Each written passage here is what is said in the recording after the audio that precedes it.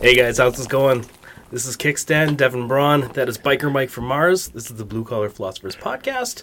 You know what we're all about. Hopefully you don't. Hopefully you're new. Yeah, hopefully everyone here has never listened to it before and you've gone back and already canceled us because you listened to our previous episodes because of who we have on today. Yes. So we actually have our first guest done. If you're watching this, first time video, yay. But we also have our first guest that we're doing a Zoom call with. We're pretty excited. The fellow's name is Chris Date. Chris, say hi. Hi. You said that I didn't think you were going to actually publish the video. Oh, we'll see. We'll see. We'll see how it works. My nicer camera, but okay. No. Thanks for having me on the show. I appreciate it. We had to not wear dark clothes, otherwise we'd just be floating heads in the video. Our camera's so shitty. So we're feeling it out. Yeah, we're gonna see how this goes. Yeah. So Chris, I'm glad to be your guinea pig. Yes, this is fantastic. Hell of a guinea pig! Like holy shit! Why didn't we? I know do this sooner? should be one of our buddies that we're doing this. Yeah, somebody just in the next room that has no idea what's going on. Yeah, just jump in the deep end. All right, so we're going to allow our friend Chris here, a new friend, I hope. I don't know if I can use that word. I'm a little too... Sure. Too so out there. Forward, Michael. So forward, huh? I didn't even use the word doctor. Chris Date, could you give us a few of your credentials and kind of where you come from and what you do? Yeah, so I have a Bachelor's of Science in Religion concentrating in theological studies, biblical and theological studies from Liberty University. I have a Master of Arts in Theology from Fuller Theological Seminary, where I concentrated on exegesis of the Old Testament in its original Hebrew, a little bit of Aramaic mixed in as well. Graduated from both degrees with 4.0s. I even completed that 4-year degree in 3 years. 4.0, so I've got seriously? a little bit of credentials, and I'm hoping to go on and do an Old Testament PhD at some point. I'm also published. I've got, you can kind of see them above my shoulder here in my feed. I've got 2 books published on the topic we're going to be talking about today, the topic of hell. And then I've also got two view debate books that I contributed to, one in which I'm defending Calvinism and another in which I'm defending the deity of Christ. I'm a sort of the public face for something of a well-known ministry, but also a controversial one known as Rethinking Hell, because of the topic we're going to be talking about today. And as part of that ministry, I've had the honor and privilege and opportunity to speak at all sorts of conferences around the world, and for some reason people like hearing what I have to say. So, those are some of my credentials. I'm also I'm something of a prolific debater, nowhere near the likes of, say, James White, but I have done a master debater? I am a master. I wouldn't go so far as to call myself a master debater, maybe a junior baiter, but so those are some of my credentials. As far as where I'm coming from, I was an atheist as far back as I can remember, until I was about 20 to 21 years old. And very soon after becoming a believer, I developed a passion for careful theology and biblical exegesis and things like that. And so as the years have gone on, I've just had an increasing desire to edify God's people with a teaching ministry of sorts. And so in 2009, I think it was, I began a blog, and then in 2010 or 11 began a podcast. And I've just kind of been doing that kind of stuff ever since. I'm Reformed, so I'm a 5-point Calvinist, theological determinist. I am a young earth creationist, which makes me a little bit weird. But I'm also an annihilationist, which is what we're going to be talking about today. And there's all sorts of other stuff. I'm kind of rambling at this point, so you'll have to ask me more specific questions. I will say one last thing, though. I am married to a beautiful, wonderful wife I've been married to for 22 years, going on 23, and we have 4 sons who are staying at, they still live with us at home. And we live in the Pacific Northwest, the greater Seattle area. So anyway, yeah, that's me in a nutshell. I was close to Washington State here recently. I was down in Chilliwack, and we rode the road that goes right along the Canadian-American border, and I'm like, it's freedom's right there. freedom. All I gotta do is go over that little post, and it's just a post on the road, and there's bush. There's no guards. There's no people. You can literally go there and step into America. And I'm like, if I stay here long enough, I can I can become one. And don't people do that? Don't they just like walk across, go for a picnic, and then get on back? There are meet places there, that you can just go, and there's a Freedom Park or something like that that has no real security.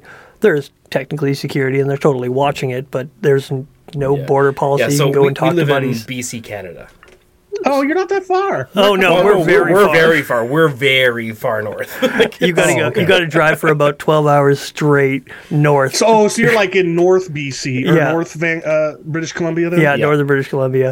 Okay. For some reason, when you said BC, my first thought was Vancouver. Yeah, it's right. It's right. Yeah, it's the same province. I was there 2 weeks ago, and it's kind of the only part of the province that matters. Yeah. Well, but if you're 12 hours north, you could not possibly be in Vancouver or because Vancouver's just a couple hours away from me. Yeah. No, I realized that, and it was kind of at the time when we first started chatting with you, and somebody brought your name up to go on. I'm like, he's not going to talk to us, and then you actually responded, and I'm like, oh shit, and then I thought about it. I'm like, he's right there. He's like an hour away. I went to White Rock, just outside Surrey there, and you could see America and all that stuff. And so we were very close to you at the moment, and then we had to come back home because life calls. So indeed. Right on. So you were an atheist for the better part of your younger years, then. So what changed there? I was raised in a household that was not overtly Christian. I didn't find out, as far back as I can remember anyway, until I was in my teens roughly, that my mother and father both identify today as Christians. But it wasn't something we talked about. We didn't go to church or anything like that. And like I said, as far back as I can remember, I was an atheist. In fact, when I was in high school, we had our mascot was called the Conquerors, and there was a group of Christians that would meet at lunch in the library, and they called themselves Conks, which is short for Conquerors, Conks for Christ. And I remember I went in there one day and just started making fun of them and mocking them, and I was a pretty big asshole about it. So I was and I was hostile towards Christianity in particular, but religion in general. Well, so what changed was, by the time of my late teens, my dad and my mom and dad divorced when I was very young. Mm-hmm. And the way that I was able to continue to have a meaningful relationship with my father was a couple of times a year we would go on trips together. He would take me, and we'd go around the country to various places to camp and stuff. And we both have developed a love, or at least an interest in caves. So we've been to like Lewis and Clark caverns and Jewel Cave and Mammoth Caves and a lot of the big name ones around the country. And on these trips where we'd go to these camping trips and caves, I would, especially in my later teens, I would pepper my dad with questions as an atheist. Not, though, the kinds of questions you ask sincerely looking for answers. Yeah, they're the ones yeah, they're the ones you do when you're kind of looking for a rise or looking to dig a little. Exactly. Yeah. Exactly. Leading mischievous douchebag questions. Yeah. Oh, I know. I've asked a bunch of them. Like, I grew up fairly fundamental Christian my whole life, and then had this kind of like just like a radical brain shift when I was in my late 20s, and just went off the rails as far as my faith. And I was reading a lot of atheistic authors or agnostics and stuff like that, and kind of got caught up in that whole thing. So I remember going through a couple rows with my family and friends and club brothers about that stuff, because I was asking those dick questions. Well, okay, but to be fair, your questions were probably much better than mine if you were reading atheists and agnostics and stuff. Mine were dumb. Like, could God build a rock so big that even he could not lift it? That kind of douchebaggy question. So here's an example. I don't know whether this paints me in a good light, a bad light, or if I even care. An example of a question I remember asking my dad was, at the time, I was the fan of a shock jock radio host by the name of Tom Likas. Okay. Tom Likas is a horrible human being. Now, I realize that now. For anybody who knows who Tom Likas is or was, I don't even know if he's still alive. I wouldn't be surprised if somebody shot him. But sounds like a great guy. he was not a good guy.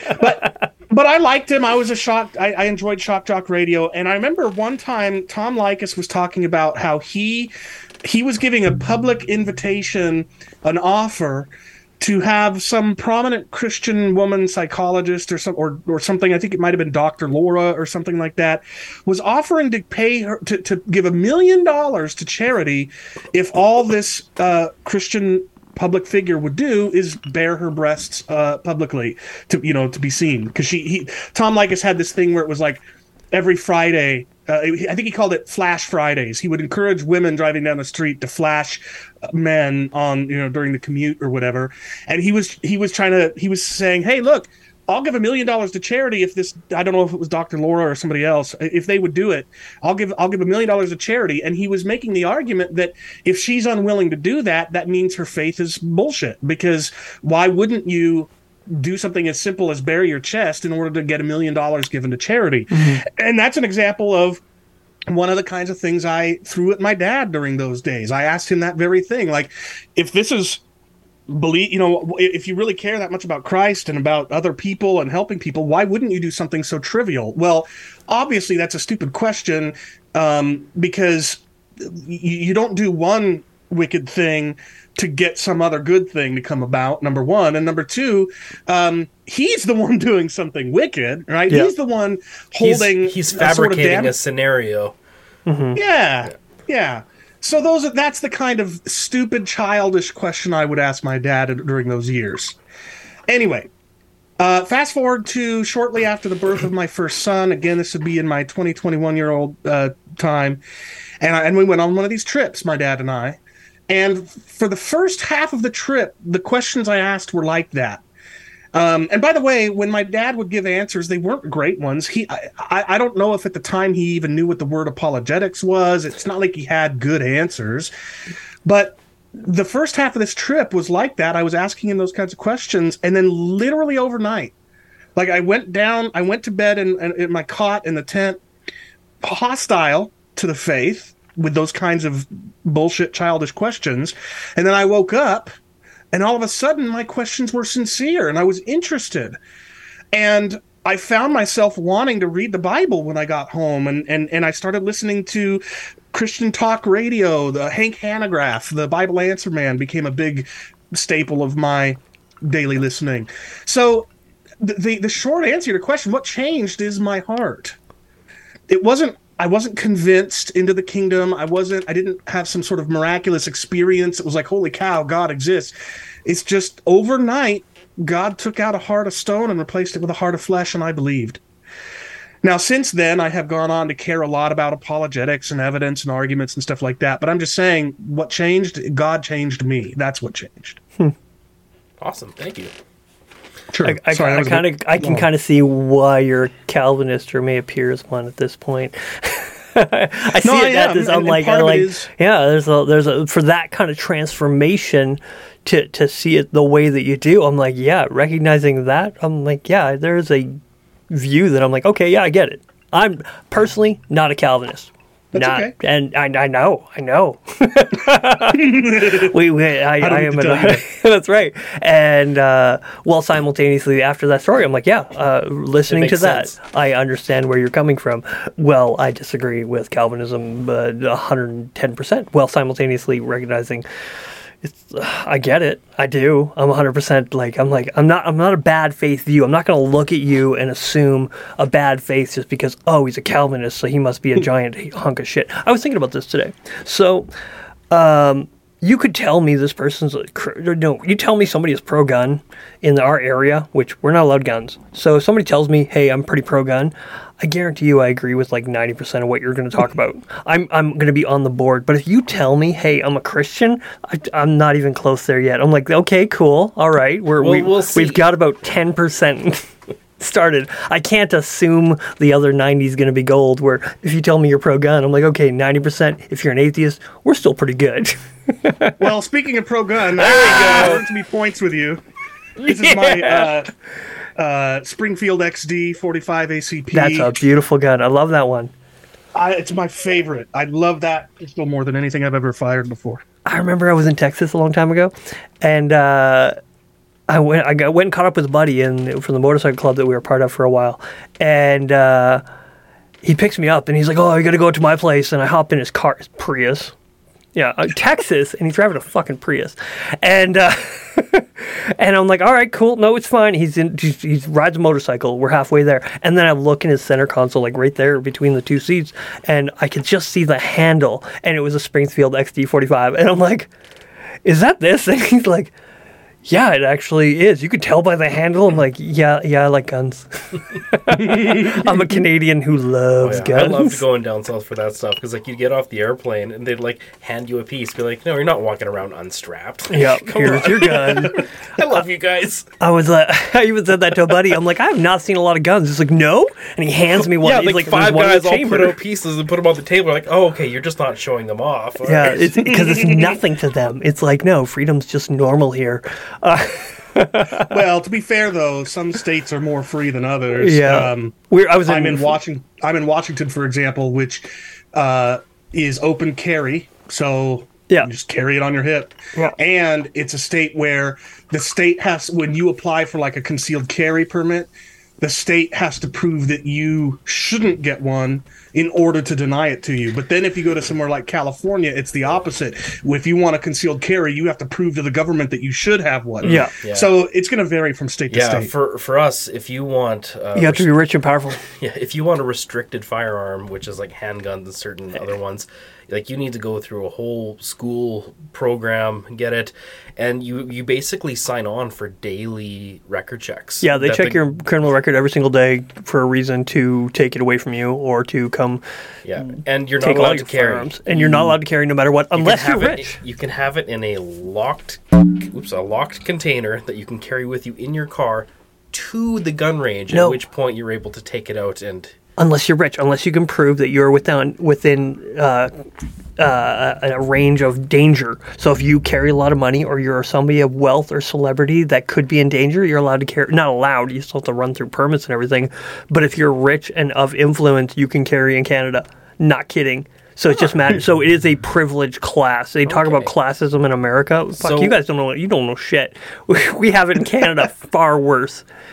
Oh, well, and you've got pastors being arrested for saying what the Bible says about homosexuality, for example, as well, right? Yeah, hey, don't you live in like Washington? Yeah, it won't be long before it happens here too. Yeah, that's right. All right, so before we go too much further into the rabbit hole, let's talk about the picture in which has sparked this conversation.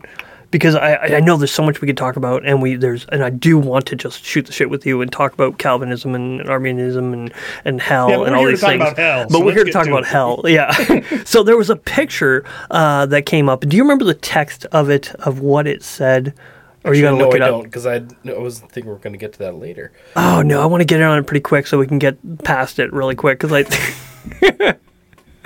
just because I want to. Devin's pulling it up. So it's a picture that we found online on Facebook that said, I don't want to paraphrase, but at the same time, if hell is the only thing that keeps you from doing evil, then you're not a good person. You're just a bad person on a leash. Is that a... Yeah, that's it. Yeah, is that a good approximation of what it said? And a lot of people, they were posting this stupid picture, and I texted it to you first. I'm quite sure I sent it to you, and I'm like, this thing bothers me. I know why it bothers me, but what's your guttural reaction? And my first, I wanted to get your reaction from it, and then you put it on Facebook, and then fucking Chris Date. So, kind of one thing led to another. My first reaction was a guttural, no, we're not good. like everyone assumes, okay, you're just good. You're not a good person or bad. It's the presumption of goodness or perceived goodness. People think that you think that you're a good person, and I'm like, well, that's not true. I don't conceive myself as a good person. I conceive myself as somebody who is saved because I could not be good enough because Jesus made me good enough. Because if I tried to do it on my own, I couldn't. So do I see myself as a good person? No, but it's a very bad faith view of assuming every single Christian is just doing it for the fear of hell. So I find it very shallow, and that's the reason I didn't like it because it hit close to home. It's like, oh, frick, man. Is that my motivation? And then I was thinking, like, a lot of the ways that we present hell, like, that is a legitimate criticism of a lot of the ways it comes across. Right? Like, the fire brimstone teaching, like, if that's the hammer you're using to try and win souls, or to try and get people to behave a certain way, then yeah, it is kind of just the epistemological cudgel. Is that Maker's Mark? Yes, sir. Awesome. Very cool. I usually go with Bullet, but they didn't have any in stock. That's all right. I actually didn't really enjoy. When I drank, I had to quit 10 years ago because it was becoming a problem. But when I drank, I wasn't a big fan of Maker's Mark. But I did go on one of those trips with my dad. I mentioned I went to the place where they bottle Maker's Mark, so I got to see where they do the wax on the nice. on the thing, and it was awesome. Did you get to taste any of the other stuff that they had? I'm sure we tried a few things, but it wasn't my jam. I'm a more of a Jack Daniels or even like Jameson kind of guy. Okay, I won't hold it. But anyway, regarding that meme that you're talking about or whatever, I'll add. Not only do I agree with what you guys said, but I'll add Christians that actually have a informed faith. They don't avoid doing evil things in order to avoid going to hell. They already believe that their salvation is secured by virtue of their faith in Christ.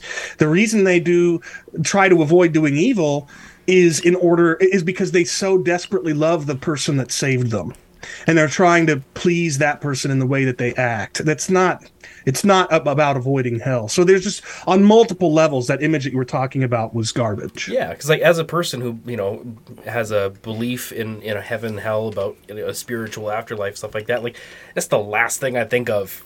Day-to-day life. It's like, oh shoot, did I just trip into a hell situation? Oh, I better not do that. Like, Did you get married on a Tuesday? Straight to hell. There's that. Straight to hell. It's an ongoing joke. It was just straight to hell, where we talk about things that we do, and it's like, well, this will send you to hell.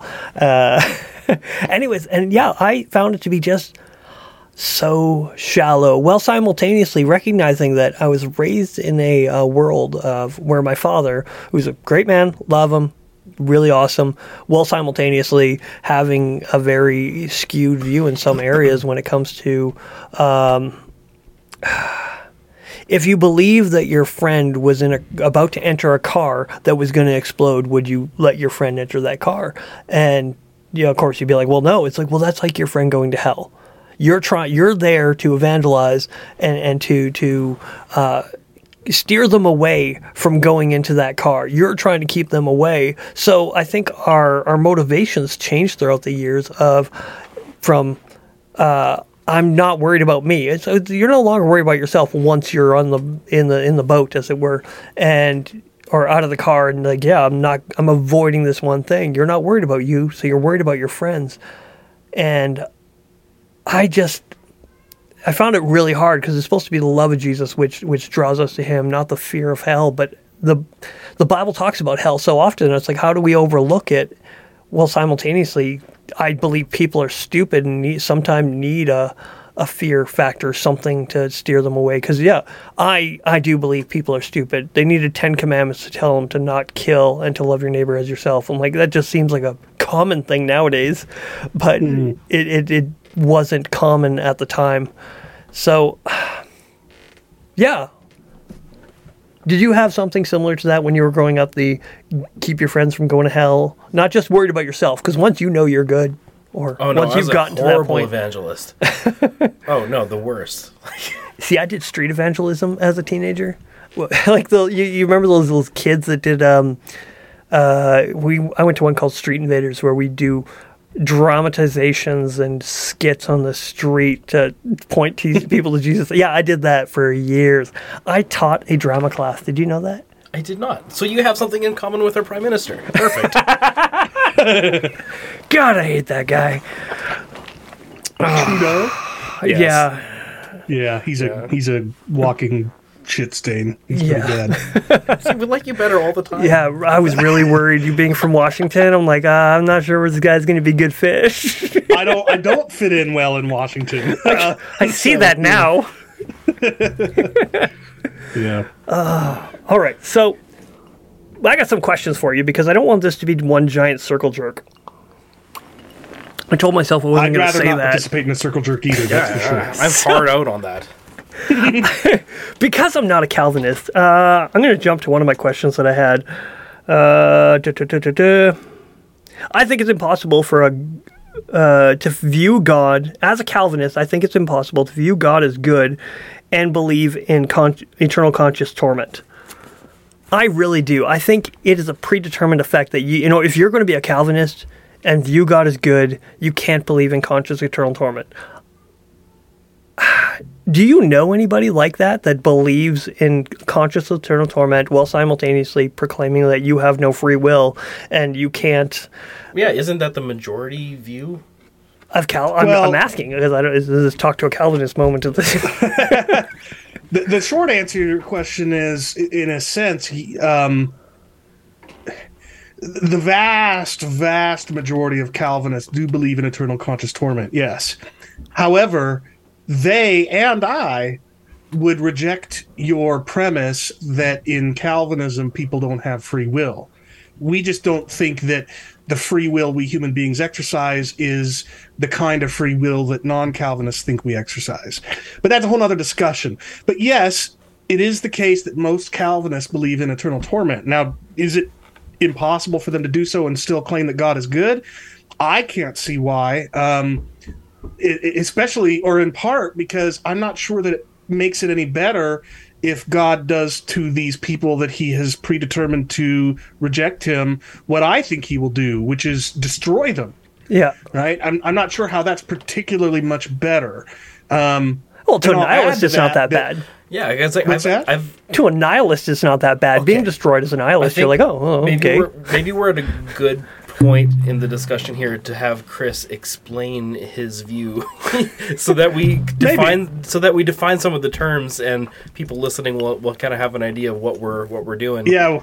You just kind of drug me halfway into a conversation that we hadn't yet started. Mike is the worst for really that. Bad at that. He is one of those guys where he's thinking 3 or 4 steps ahead of where he's talking, and so then all of a sudden there'll just be like a blip, and then you're like through a non sequitur into the deep parts.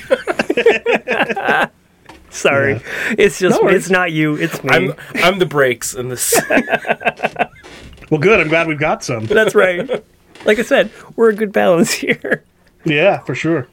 Yeah, so you want me to sort of lay the terrain of the debate and where I stand on that debate. Yeah, that would be fantastic. Yeah. So most of your listeners that are Christian, and for that matter, most who are not, will probably be under the impression that part and parcel of Christian theology is belief in eternal torment in hell. And when we say the doctrine of eternal torment, we're not just talking about ongoing conscious suffering of some sort forever in hell. We're talking about resurrected people with immortal bodies who live physically forever in hell. See, all Christians that are, in fact, Christians believe in what's called resurrection. Regardless of what we think happens between death and resurrection, we believe that one day all the dead, saved and lost alike, are going to be raised from the dead, brought back to physical, embodied life. And all Christians who are, in fact, Christians agree that the saved, those who are in Christ, or however you want to cash that out, they will be made immortal at that time. Immortal in the strongest sense of the word. They will physically live forever in a glorious restored cosmos with sin having been gotten rid of, whatever. What the doctrine of eternal torment says is that the resurrected unsaved will also be made immortal, both in soul and in body. So hell is not a place where souls go when you die. So that's really interesting, because I'm not sure I know any Christians who delineate it like that, as you are eternally living as a physical body. Almost everybody I know kind of skips that part, and there's this nebulous idea of like, oh, maybe you're like a disembodied soul, or maybe you're a spirit, or just a floating orb, or like they don't go so far to specify that. Well, would you say that that's also true when it comes to the good place as well? Because my experience is that most Christians don't even think about themselves as people who will one day rise from the dead and be physically immortal. Yeah, like even in heaven, like they think of it as like like Bugs Bunny, like your like likeness, comes out of your body in some sort of form that recognizes you but isn't physical. Like it's like it's a soul version of you that goes off and is in heaven with Jesus. Right. Yeah. That is a very popular view, but it is not the Christian view. I think Christians Christians have that view. I think they just aren't thinking about it very deeply or concretely. Are you saying Christians don't always think about what they believe? When we first started talking before we started recording, you asked us if we like adhere to the creeds, for instance, right? And then you started naming more than one, and I'm like, what? Slow down, buddy. But one of the lines in the Apostles' Creed is, "I believe in the resurrection of the body and the life everlasting, amen." How many denominations actually recite these creeds? How many of them think about these lines that have been part of our faith for 2,000 years? We just don't think about it anymore. We don't recite these things. We don't say it. So we think of the afterlife in a Bugs Bunny way. Yeah. Oh, not only that, but you've got songs like, going up to the spirit in the sky, right? We have this, our hope has become going to heaven when we die. And even if that does happen, the Bible says that's not the end of the story. One day we'll come back from heaven and be resurrected and glorified, etc. And more Christians need to think about that than actually. So whatever is going to happen to you after you die right now, there is another thing happening further down the line. That's right. Yep, that's right. So the historically dominant view, the eternal torment view, which you can find Christians teaching as far back as 160, 170 AD. Not before that, though, by the way. According to that view, the lost will be resurrected and be made bodily immortal and live physically forever in hell. So it's not just eternal torment, it's eternal embodied torment. All right? Now... which I've got a bad back, so I get that. Yeah. Now, the view I have become convinced of about 12 years ago, roughly 11 years ago, is called conditional immortality. And the idea I quite like that term. What's that? I quite like that term. I think I do too. It does a good job reframing the focus of it.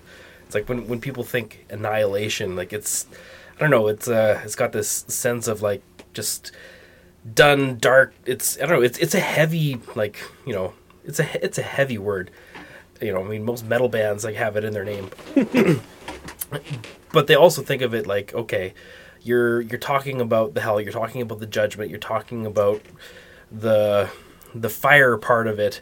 I like the term conditional mortality because it refocuses the focus on who we are as created beings, or what kind of state we're in. How did God create us to be? Yeah, if that makes any sense, right? Because like at that point, you need to think about, okay, what is an immortal soul, and who is immortal, and what are the conditions that, like. So when you start thinking about those questions, it kind of takes some of the emotion away from being like, but you can't.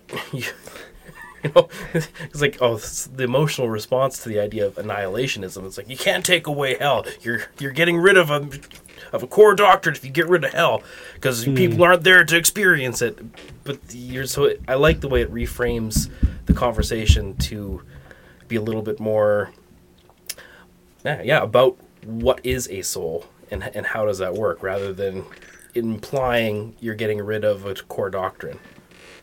Sure, but just to be clear, the immortality in conditional immortality really is more about the body than the soul. Oh, interesting. Okay. It's not to say the soul is irrelevant, but remember, the doctrine of eternal torment says the resurrected lost will be made immortal in both soul and body and go on living forever.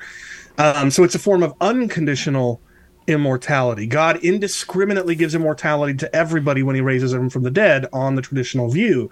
But I believe in conditional immortality, meaning that immortality, especially of resurrected people, is something that is conditioned on being in Christ, being saved, being having faith. So what will happen then to those who don't meet that condition? Well, they won't be made immortal like we will. They will be raised still mortal, and they will literally die a second time. Their punishment will be literal capital punishment, death, execution. But the reason why it's sometimes called annihilationism is because conditionalists believe that if we do have souls that continue to be conscious between death and resurrection, it won't only be the bodies of the resurrected lost that are destroyed, it will be their souls as well. And so the entire conscious entity comes to an end, and that's why the word annihilated is an apt description. So I have no problem identifying as an annihilationist. It's just that for me, annihilation is sort of the corollary of the main point, which is that immortality is a gift, and it's a gift that none of us merits. Otherwise, it wouldn't be a gift. It's a gift that God must give us if we're going to experience everlasting life. So that's basically the train of the debate. There is, of course, a third view, universalism. So you wouldn't consider yourself a universalist at all? Like I've heard some people say, "Oh, be careful, he's a universalist," and I'm like, I don't think you know him. I don't think. People in my church, they don't know anything. Yeah, the second you said that, I was like, wait, do they have any idea? Like, have they listened to a thing? So I debate universalists. I don't know where somebody could get that idea. What maybe it was an uneducated view. That's all. He had no idea what your view was. I was like, oh, he just said a thing, rethinking hell, and his mind jumped to universalist. Oh, okay. I think that's what he was. It's the Rob Bell effect. Yeah, there's an effect now. Well, and there isn't even universalists annoy the hell out of me, to use a poor taste pun. So no, I'm not at all tempted to be a universalist. However, what is true is that I defend the orthodoxy of some universalisms. So what I mean by that is there are some universalisms that I think don't deserve to be considered within the pale of orthodoxy, something that a Christian can legitimately hold. Something like an outright pluralism, where no matter what you believe, no matter what you do, no matter blah, blah, blah, you're going to go to heaven when you die. That kind of universalism. Fuck that. That's heretical. I don't see how... hanging out with Hitler, so what'd you do? It's like, well, I didn't kill my dog. Sure. Sorry. Sure, exactly. So there is that kind of universalism, and I don't think that deserves to be called Christian. But you've got self-proclaimed evangelical universalists like Robin Perry and Eric Reitan and others who, although out to lunch, in my opinion, and although lacking any biblical foundation whatsoever, in my opinion, nevertheless, there's nothing heretical about their view. They believe that when the lost are resurrected, if they're not in Christ, they will go to hell, and they will remain in hell for weeks, months, years, centuries, millennia, as long as it takes until they repent in saving faith in Christ. 5 minutes for most people today. What's that? I was going to say the pussification of North America. Did they be there for like 5 minutes? Like, all right, I repent. Like, it wouldn't take people long. It's really, honestly, you're in hell at that point. It's like, okay, now I really do believe. Like, okay, up until that point, they were really on the fence. That view of universalism, it reminds me of the last season of the TV show The Good Place, where it's like those people in that conception of heaven and hell, like, were just recycled through until they figured things out and then got to the good place. Okay. It's a good point, and it's funny that you mentioned that because at one of our Rethinking Hell conferences a few years ago, I actually did my plenary presentation on The Good Place. I love that show. Oh, it was so fun. It was really good. I enjoyed it. It was great. Yeah, I mean, like, even though it was divorced from the Christian idea of heaven and hell, it didn't have anything like a savior or salvation or anything like that. It still was just like great picking apart and trying to analyze this idea of the afterlife and ethics and or stuff even like that. ethics and morality, or what is it, the atheistic morality and understanding. It's like, yeah, you might think you're being good, but look down this far. My favorite part of the whole thing was at the end when it was like they get to the good place, the people that are there like, this place sucks, you gotta do something about it. I'm like, oh, that's good. It's like our conception of heaven is so woefully shitty. Oh, I agree with you. Like this is a little bit tangential, but I have, and this is also speculation, but the question I ask sometimes to people is, what prevents you right now from being able to explore the distant reaches of the cosmos? Well, number one, you're mortal. So you're only going to be able to live so long. And number two, technology has only advanced so far. Well, now consider that there's nothing inherently evil about technology. And it seems to me very feasible, very plausible, that in the resurrection, when God gets rid of all evil and he glorifies us so that we no longer sin, we could continue to advance technology eternally. We wouldn't be using it for sinful purposes, and it would enable us to learn more and more about the cosmos, which seems like it's intended. God seems to have intended for us to be able to make sense of his universe and explore it. Well, that's why there's so much mystery around it, right? Like, they talk about the ever-expanding universe, and some people are like, oh, the universe is expanding. And they're like, oh, really? Yeah, it is. It's like, oh, into what? It's like, don't ask. It's like, no, huh? What do you mean, don't ask? Well, just imagine if in the resurrection and in eternity, after technology has advanced sufficiently far, you might be able to take a few thousand years trip to some distant galaxy and then come back and still be able to enjoy time with your friends who didn't go on the trip with you, right? I mean, and that's just a sample. Imagine honestly, the kinds of sports that we might come up with over eternity, or imagine the different kinds of art, music. There's just so much. Anybody who says that eternity would get boring has no imagination whatsoever. Yeah. So I've never no vision. I've never quite thought of eternity in that way of like, man, maybe I don't think of myself as embodied in eternity as much as I think I thought I did. That's fantastic. Imagine if you would a Harley that never broke down. Well, even the idea that people ask the question like, oh, what do you think? Or do you think God made other races, other places, or other like species or alien civilizations? Like, are they out there? And like you think like, okay, yeah, sure, the cosmos is huge. Like, why wouldn't there be? But the idea that maybe is sitting there waiting for the glorified version of us to go and do things with, like another layer outside of a Garden of Eden to go explore when we're ready, is interesting. Well, I am of the conviction that there is no other sentient life in the cosmos, but whether there is or there's not. Well, wait, what if it's like empty, just waiting for us to go and populate? Yeah, that's what I mean. Not like there's aliens out there. Yeah, terraforming. Right? I mean, here's another thought. There are some Christians who think that who take a minority view of what Jesus says when he says that in the resurrection they will neither marry nor be given in marriage. Most Christians take that as an indication that we will not reproduce in the resurrection. But some Christians think otherwise.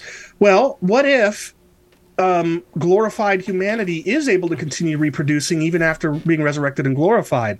Well, our planet would only be able to sustain a certain number of people. Well, but if technology advances and we can terraform other planets, right? I mean, glorified humanity might reproduce indefinitely throughout the cosmos and travel and establish colonies. It's fascinating stuff, and it is all speculation, but it's fascinating to think about. You 100% need to have a beer with Elon Musk, because I think this line of thought, I think this would get him on team Jesus. Be like, all right, I'm like, wait a second, we can actually do the whole Mars thing and beyond. He just all he heard was Mars. He's like, I don't care. I think that might sell him on. Who is this Jesus feller?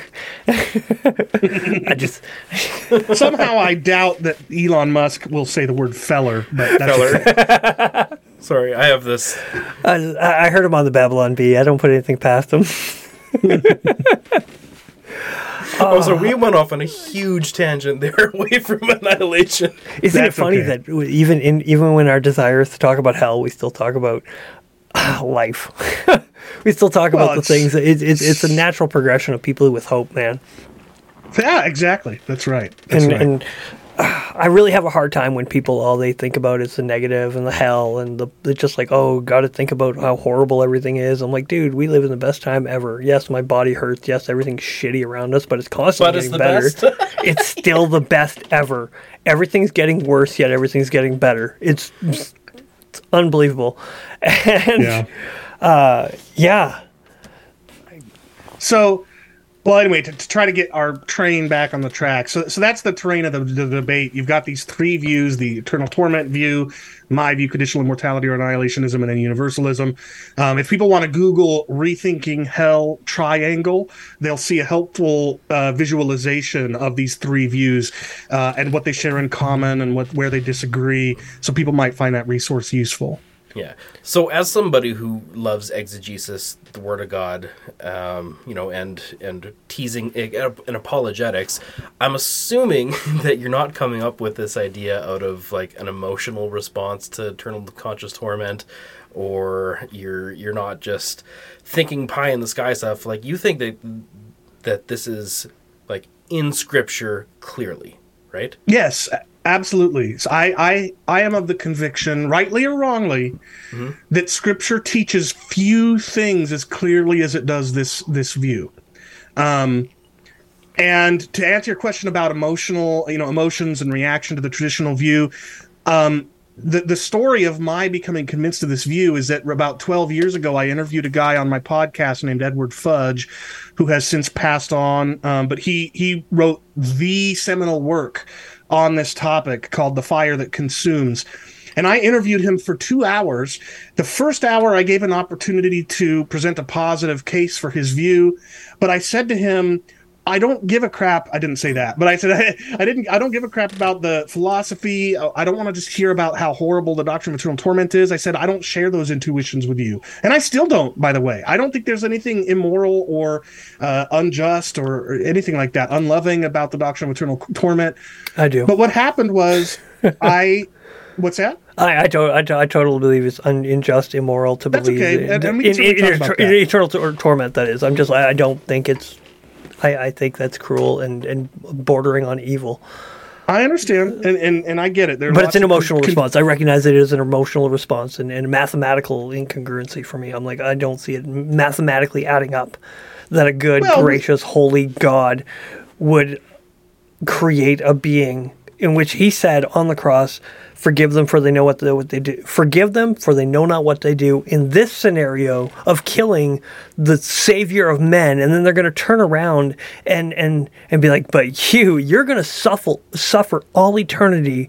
It's like, no, if there's going to be some kind of consistency, if he's going to be gracious, I think I am of the annihilationism. I do believe that there is going to be a hell.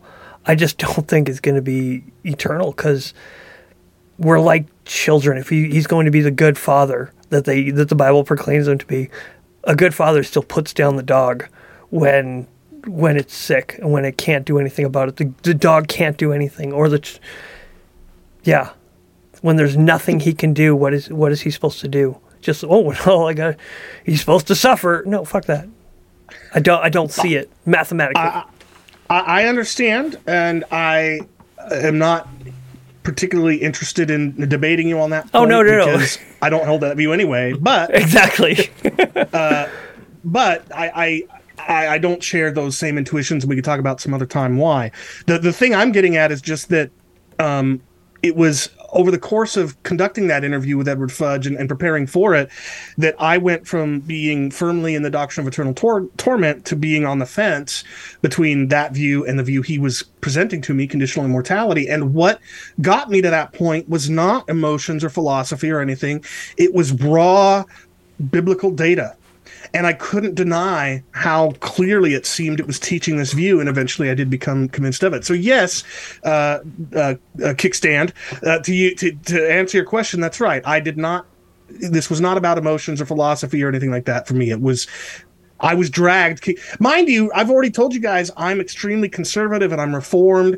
And as I'm exploring this topic, I'm knowing if I end up rejecting the traditional view, I'm going to become a pariah in the eyes of my fellow Reformed Christians, you know? So I desperately wanted to hold on to the doctrine of eternal torment, but I had to bend my knee to Scripture. And what became very clear to me was that Scripture very clearly teaches this view. In fact, what I've been known for saying for many years now is, with virtually no exception, every proof text historically cited in support of eternal torment proves upon closer examination to be better support for conditional immortality and annihilationism. Can whether you're talking Matthew, I was just going to ask if you can give us a couple examples, because I can hear a couple people in my mind right now that are listening that are being like, "Show me the references." Yeah, I can hear them right now very clearly. Yeah. Matthew 25:41-46, which talks about eternal fire prepared for the devil and his angels, and it's either eternal life or eternal punishment. Mark 9:48, their worm will not die and their fire will not be quenched. 2 Thessalonians 1:9, eternal destruction from the presence of the Lord. Revelation 14:9-11, the smoke of their torment rises forever and ever, and they have no rest day or night. Revelation 20:10-15, the devil, the beast, and the false prophet tormented forever and ever in the lake of fire. All of these verses sound to somebody who already believes in eternal torment like they're teaching eternal torment. I get it. Yeah, exactly. But those are the hell verses. It's a confirmation bias in a lot of ways. That's right. It is.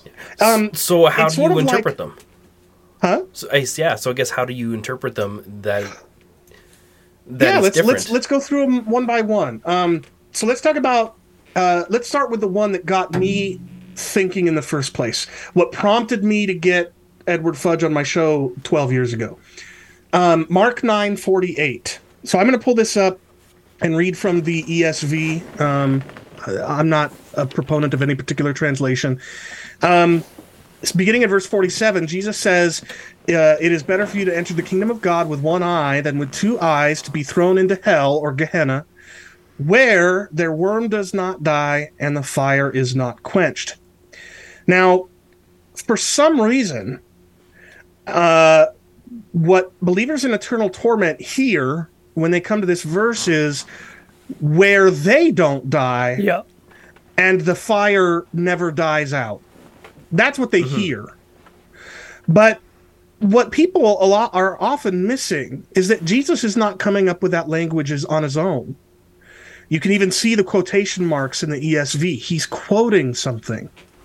And what it turns out he's quoting is Isaiah 66:24. And listen to this. And actually, I'm gonna back up in Isaiah 66 and read a few of the other verses leading up to it. In verse 16, by fire will the Lord enter into judgment, and by his sword with all flesh, and those slain, killed, executed by the Lord shall be many. And then we get to verse 24 after a few verses, and it talks about how the righteous are going to, from new moon to new moon and from Sabbath to Sabbath, will come before the Lord and worship him. And then in verse 24 it says, and they, that is the righteous, shall go out and look on the dead bodies of the men who have rebelled against me. For their worm shall not die, their fire shall not be quenched. So notice, Jesus is quoting from a scene not in which people are consciously suffering pain, but rather a scene in which God's enemies have been rendered corpses. Yeah, it's not a prison, it's a battlefield. Maggots are eating up those corpses, and their work of consuming those corpses will not be stopped. And their fire shall not be quenched. Quench doesn't mean die out, it means put out. And what happens when you fail to put out a fire? It eventually completely burns up. So the picture is about the corpses of God's enemies being unable, you can't stop them from being completely devoured by maggot and by fire. Okay. So this, can I put a little pushback in there? Yeah, please. Absolutely. So one of the things that I was thinking of when I was thinking about this idea of like consuming fire was the burning bush. You know, like the branch wasn't consumed. Like God's fire doesn't always do that action. That's absolutely right. It does not. But check this out. In Matthew, let me find it here really quick. In Matthew 3:12, and there are other places like this, John the Baptist says of Jesus, his winnowing fork is in his hand, and he will clear his threshing floor and gather his wheat into the barn, but the chaff he will burn with unquenchable fire. Now, I'm getting to a point here. The word burn in the ESV does not just mean burn. The word burn, the kind of burning that could go on for on and on and on and on and on. The Greek word for that kind of burn is kaio. But the word that John the Baptist uses here in Matthew 3:12 is katakaio. It's an emphasis word. It means burn completely. Now, what's interesting about this word is that both of those two exact same Greek words, kaio meaning burn and katakaio meaning burn up, both of those words are used in the Greek translation of the Hebrew Old Testament known as the Septuagint in the account of the burning bush. When the text says that when Moses saw the bush, he marveled because the bush was kaio, but it was not katakaio. It was burning, but it was not burned up. So you're right. God can have miraculous supernatural fire that does not burn stuff up. But that does not katakaio stuff. But what does John the Baptist say? That Jesus will burn up the chaff with unquenchable fire. Sweet. We need a better English word for burn then. Like we need one of those burninate, like Trogdor. Yes. Okay. Burninate? I love it. Yes. So if you're the dam, you're burninated. Yeah. I think you just say burn up instead of burn. And in fact, even though the ESV uses the word burn there, the NASB and some other translations use burn up. So the point is just to say this picture of fire that won't be quenched, burning dead bodies of God's enemies is not a picture of people suffering in hell. It's a picture of God having destroyed and slain his enemies and then gotten rid of their remains. That is not the doctrine of eternal torment. Mm-hmm. That's the doctrine of conditional immortality and annihilationism, and it's in the very verse, one of these very verses that believers in eternal torment so often press into service of their view. Okay. Any other questions on Mark 9:48, or do we want me to go on to the next one? Yeah, let's move on. Keep the train rolling. All right. Well, let's talk about 2 Thessalonians 1:9. I'm actually going to go a verse earlier than that. So, beginning partway through verse 7, Paul says that the Lord Jesus will be revealed from heaven with his mighty angels in flaming fire, inflicting vengeance on those who do not know God and on those who do not obey the gospel of our Lord Jesus Christ. They will suffer the punishment of eternal destruction away from the presence of the Lord and from the glory of his might. Now, for two reasons, believers in eternal torment think they see their view in this verse. One of those two reasons is the phrase eternal destruction. What they would say, the argument they often level at people like me is, if destruction means what you think it means, then there's no point in saying it's eternal. That would be redundant. If destruction just means to be annihilated forever, then why would you call that eternal? Well, because I guess it's not coming back. It's final. It's ultimate. That's right. So the very doctrine of resurrection that we've talked about in the course of our conversation is proof that destruction isn't always eternal. We will be destroyed in the sense of dying or being killed at the hands of a mass murderer or whatever, but we will one day come back from that destruction. Whereas Paul is saying here that the destruction of the wicked in hell will be forever. They will never come back. The second reason that they think they see the doctrine of eternal torment here is because a lot of translations play fast and loose with the Greek. The text that I read you says, away from the presence of the Lord and from the glory of his might. And the picture it gives you is that God has sort of separated the wicked to some other place, and there they will suffer eternal destruction. But that's not what the text says. The words away from translate a single Greek preposition. Prepositions, in case if anybody's listening that doesn't know, are words like for, to, in, right? They're words that anticipate another word to relate two concepts together. And the preposition just means from. It doesn't mean away from, it just means from. And if you imagine a ship blown from the water, you don't think that it is separated from the water and then blown up. You think it's being blown up is what separates it from the water. And there are other ways to understand it. Because it's no longer a boat. It's no longer a boat. It's now wood. It's just floating wood. Yeah, it's That's flotsam and jetsam, right? Yeah. So the doctrine of eternal torment doesn't find any purchase here. But, of course, that doesn't mean it makes it a proof text for me. But here's the thing. When Paul says that the Lord Jesus will be revealed from heaven with his mighty angels in flaming fire, inflicting vengeance, he's using Greek words that appear together in only one place in the whole Bible. And that's in the Septuagint translation of the text we looked at a moment ago, Isaiah 66. If you go to verse 15, behold, the Lord will come in fire, his chariots like the whirlwind. The chariots are a reference to his angelic host, to render his anger and fury and his rebuke with flames of fire. It's all that same language that Paul uses. But of course, the picture is of God slaying his enemies. And that's what Paul is talking about here, which is why just a few verses later at the beginning of chapter 2, he talks about how the man of lawlessness will be brought to nothing when Christ appears. He will be destroyed. So 2 Thessalonians 1:9 not only isn't a proof text for eternal torment, it's a proof text for annihilationism. Shall I move on to the next one? Yeah, give her, man. All right. The next one, this is probably one of the most popular, is the combination of Matthew 25:41 and verse 46. So in verse 41, this is part of Jesus's, some people think it's a parable, the so-called parable of the sheep and the goats, but there's no evidence it is in fact a parable. He just likens the people in his story to sheep and to goats. He doesn't actually say... He's using metaphorical language, not this is a story teaching a different point. Exactly, right. In fact, what he literally says is that the king will separate one from the other the way that a shepherd separates sheep from goats, right? So, but anyway, so in this judgment scene, Jesus says that the king will say to those on his left, "Depart from me, you cursed, into the eternal fire prepared for the devil and his angels."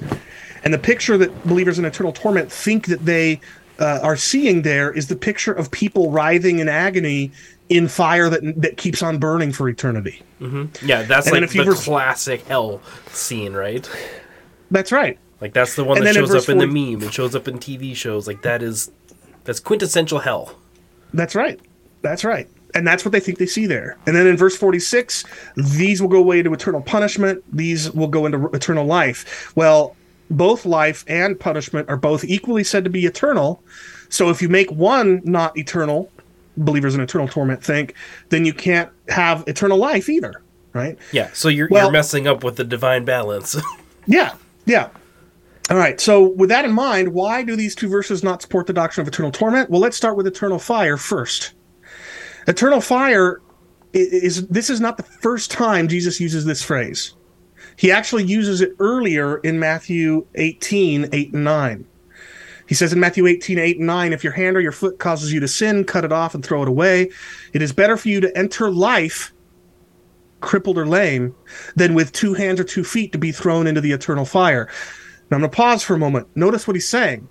He's saying it's better to continue living maimed than to go whole over here. What is the implication? That you won't keep on living there. right?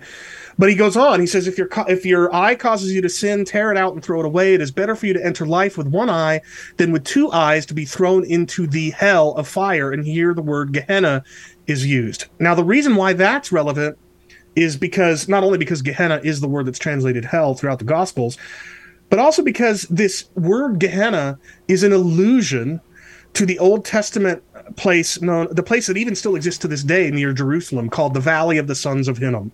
Mm-hmm. And this valley was a place where evil Israelites and other people would sacrifice their children in fire. But listen to what Jeremiah 7:30 and following says, because this is going to give you the picture above the Valley of the Son of Hinnom that the word Gehenna is alluding to. And Jeremiah 7:30 says, the sons of Judah have done evil in my sight. They've set detestable things in the house that is called by my name. They built the high places to Topheth, which is in the Valley of the Son of Hinnom. That's where we get Gehenna from. To burn their sons and their daughters in the fire, which I did not command, nor did it come into my mind. Therefore, the days are coming when it will no more be called the Valley of the Son of Hinnom, but the Valley of Slaughter. For they will bury in Topheth, because there is no room elsewhere. And the dead bodies, the corpses of this people, will be food for the birds of the air and for the beasts of the earth, and none will frighten them away. The picture is you've got people, and you see this at least one place in the Old Testament, somebody whose loved one has died, and there's nobody to bury him right now. So she sits and protects his body from the beasts and the birds that are trying to feed on the meat. And she's able to stave off those beasts until people do arrive and take the body away to be properly buried. But what God is saying here in Jeremiah 7 is you won't be able to stop the scavengers from completely eating up corpses. So this is the picture that the word Gehenna alludes to. And it's exactly in line with what he said in verse 8, that you want to enter life, even if it means being maimed, rather than die. Okay.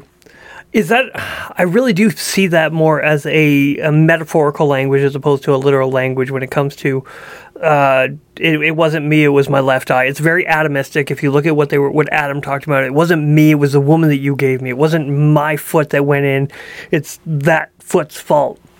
Where I really don't view it as a literal thing, but more of a metaphorical. Stop blaming these little parts of your life and these parts of your body and even the MAME language. But to the point of what hell is, though, like that doesn't really change. Well, it kind of it kind of changes the way that anyone can use it. Really, if somebody's using that as this proves that hell is eternal or not, I don't think it proves the point as much as we'd hope.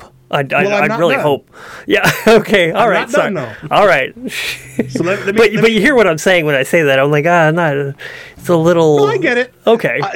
I don't think these verses should be pressed alone.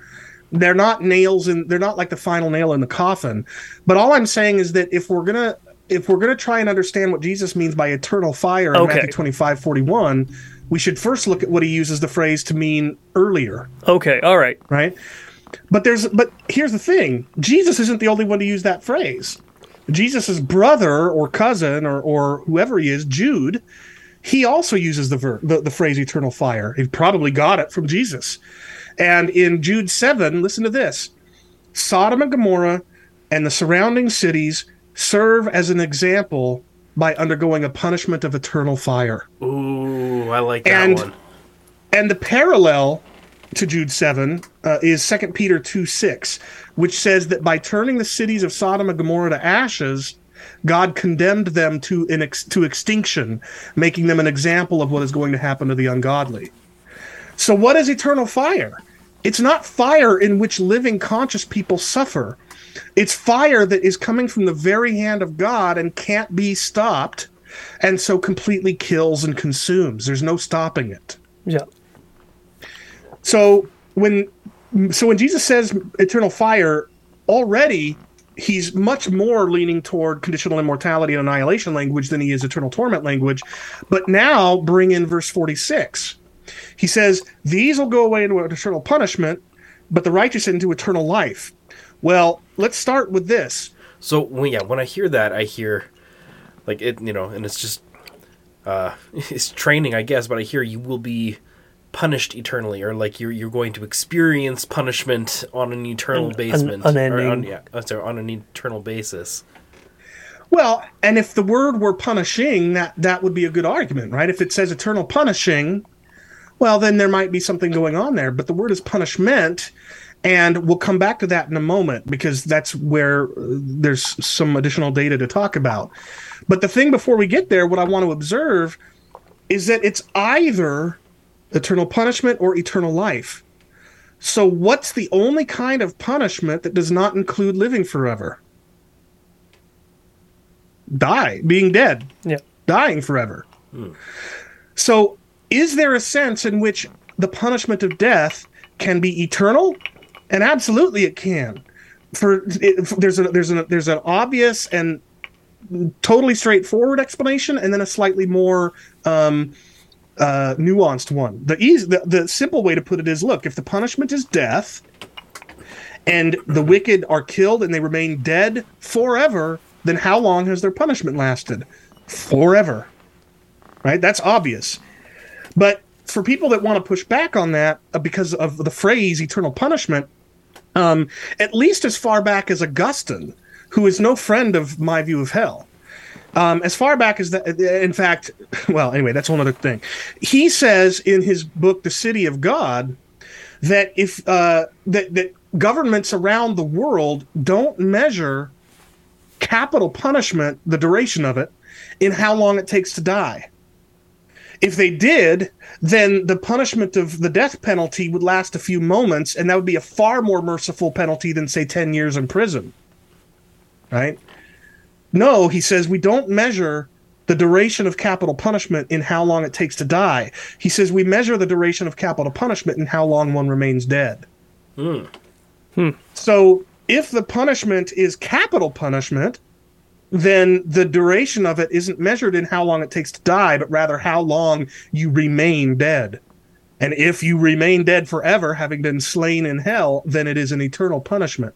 And that is such a better contrast to eternal life, because it's one or the other, it's either eternal life or eternal punishment and eternal life, right?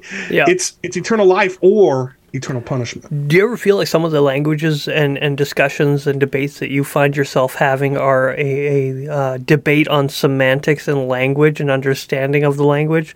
Or is it actual mostly interpretation of Scripture? Because sometimes when I'm listening to you, some of your debates, I have listened to your podcast, I have listened to some debates when you were on, I don't remember the name of it now, but there was Unbelievable and other ones, and It did seem sometimes as if you were not actually debating ideas, but you were debating semantic language and your understanding of the language that was used in Greek and all these things that you're talking about. I mean, maybe to a small extent. It certainly is the case that sometimes we argue about the meanings of words in the original language. So, for example, that word unquenchable that I used earlier from Matthew 3:12, that Greek word asbestos, some believers in eternal torment argue, no, it means never dies out. And you just have to read Matthew 3:12 and see that that's not what it means. Those conversations are important to nail down some of those semantic things, because you can talk so far past each other unless you know what the words you're saying mean. I mean, we did a whole podcast on that. We did, yeah. It's like, you can have a conversation with somebody. If you're using the same words, thinking you both mean the same thing by them, you're going to be nonsensical to each other. So sometimes you have to get into the nitty-gritty of that stuff. Or sometimes you're using a word that the person wants to use and they mean the same thing. Like, you might be agreeing with somebody. My father and brother did this all the time, where they'd literally be yelling at each other but agreeing, and they didn't know. Agree fighting. That's the best. They were fighting, but they had no idea that they were agreeing if they would just shut up and actually listen to one another. Not one or the other, just both of them shut up and actually listen. It was like, oh, you guys actually agree on a lot of this. You can't. You're not listening. You're too busy talking. Sure. So, from some of the things I was listening to, it was a lot of like eternal life. Like, this guy's like, oh yeah, you have eternal life when you're living, but if you're in hell, you don't have eternal life. It's like, well, according to eternal torment, you have eternal life. There's an interesting thing. Eternal life. Like, isn't that something that was actually held back from us in Genesis 3? Like as God was kicking Adam and Eve out of the garden, like, okay, he said, yeah, they're like us. They ate of the tree of good and evil. The knowledge of good, yeah, the tree but of good. We're going to prevent them of eating of the tree of life. Like, so why do we assume that like eternal immortality is a given when that's something that's actually held back from us, like right from the get-go? Tradition. I mean, good enough for me. Let's keep it that way. Yeah, like, in Revelation, then that tree of life shows up again as something being given to God's children. So, if that's something that was held back from us when we sinned and given to us when we enter glory at the end of time, then why do we assume the damned also have that? Yeah, and it's really explicit. The text you're referring to, Genesis 3:22 and 23, has God saying, "Lest man reach out his hand and take also of the tree of life and eat and live forever." And then the narrator cuts God off and says, "Therefore the Lord God sent him out of the Garden of Eden." So his exclusion from the garden was for the express purpose of preventing him from continuing to live forever by continuing to have access to the tree of life. So then what would it mean for the tree of life to reappear at the other end of the Bible in the closing chapters of Revelation if only the saved have access to its fruit? It would suggest that they're the ones who get to go on living forever. Exactly. Yeah, so it's a really nice bookend. Well, it's as I've said the proof for conditional immortality is literally from cover to cover in Scripture, because it's in Genesis 3 and again in Revelation 21:22. So, bam. Yeah. Now we're and trust me when I say that in the 10 or so minutes we've got left, it probably we're not going to be able to get 20 or 30 minutes. You mean? Well, hey, I'll just keep you on as long as I physically. Like, dude, how often do we get a chance to chat with a guy like you? Well, I'll come back again. I've got 4 kids upstairs too. The fact that they're as quiet as they are, and like they're 10 and under, so they're like hellions at this point. Well, so just to be clear, when I said all 4 of my sons still live at home, I wasn't suggesting they were all, school age kids. My oldest is 21. Really? My second son is 17, and then my third is 13 and then 9. And it's the 13 and 9-year-olds who are about to have a sleepover. And the other thing is, too, I hope we're not all the 21-year-old. That's What's that? I hope not the 21-year-old. Yeah, we would certainly not let him have a sleepover. If for no other reason than that we want him to get his ass out of our house. That's right. So, but anyway, all I was going to say was it probably wouldn't behoove us to go into Revelation 14 and 20 here. But what I will say is, number one, I'd be happy to come on and continue the discussion or talk about anything else in the future. But number two, if people want to see how that even Revelation 14 and 20 are better support for this view than for the doctrine of eternal torment, people can go to the Rethinking Hell YouTube channel and just scroll down the list of videos until they find a video that's called Hell and the Book of Revelation with William Tanksley, which is my co-host of that episode because we wrote a paper together. Yeah. And yeah, people will see what I'm talking about. But hopefully Mark 9, 2 Thessalonians 1:9, and Matthew 25, 41, 46 have given people... You provided a fair bit of textual backup for your position. I mean, I guess... And notice it wasn't texts that usually comprise a positive case for annihilationism, right? I used the Doctrine of Eternal Torment's proof text for this case. Now imagine if I brought in Matthew 10:28 and all sorts of other verses. Destroy both body and soul in hell, and then on and on. Well, the Bible constantly talks about do not fear the one who can destroy just the body, but can also destroy your soul. And I'm like, how do you round that circle? It's to the point where you have to use that death destroy language seriously. When the Bible says it, it means it, I guess.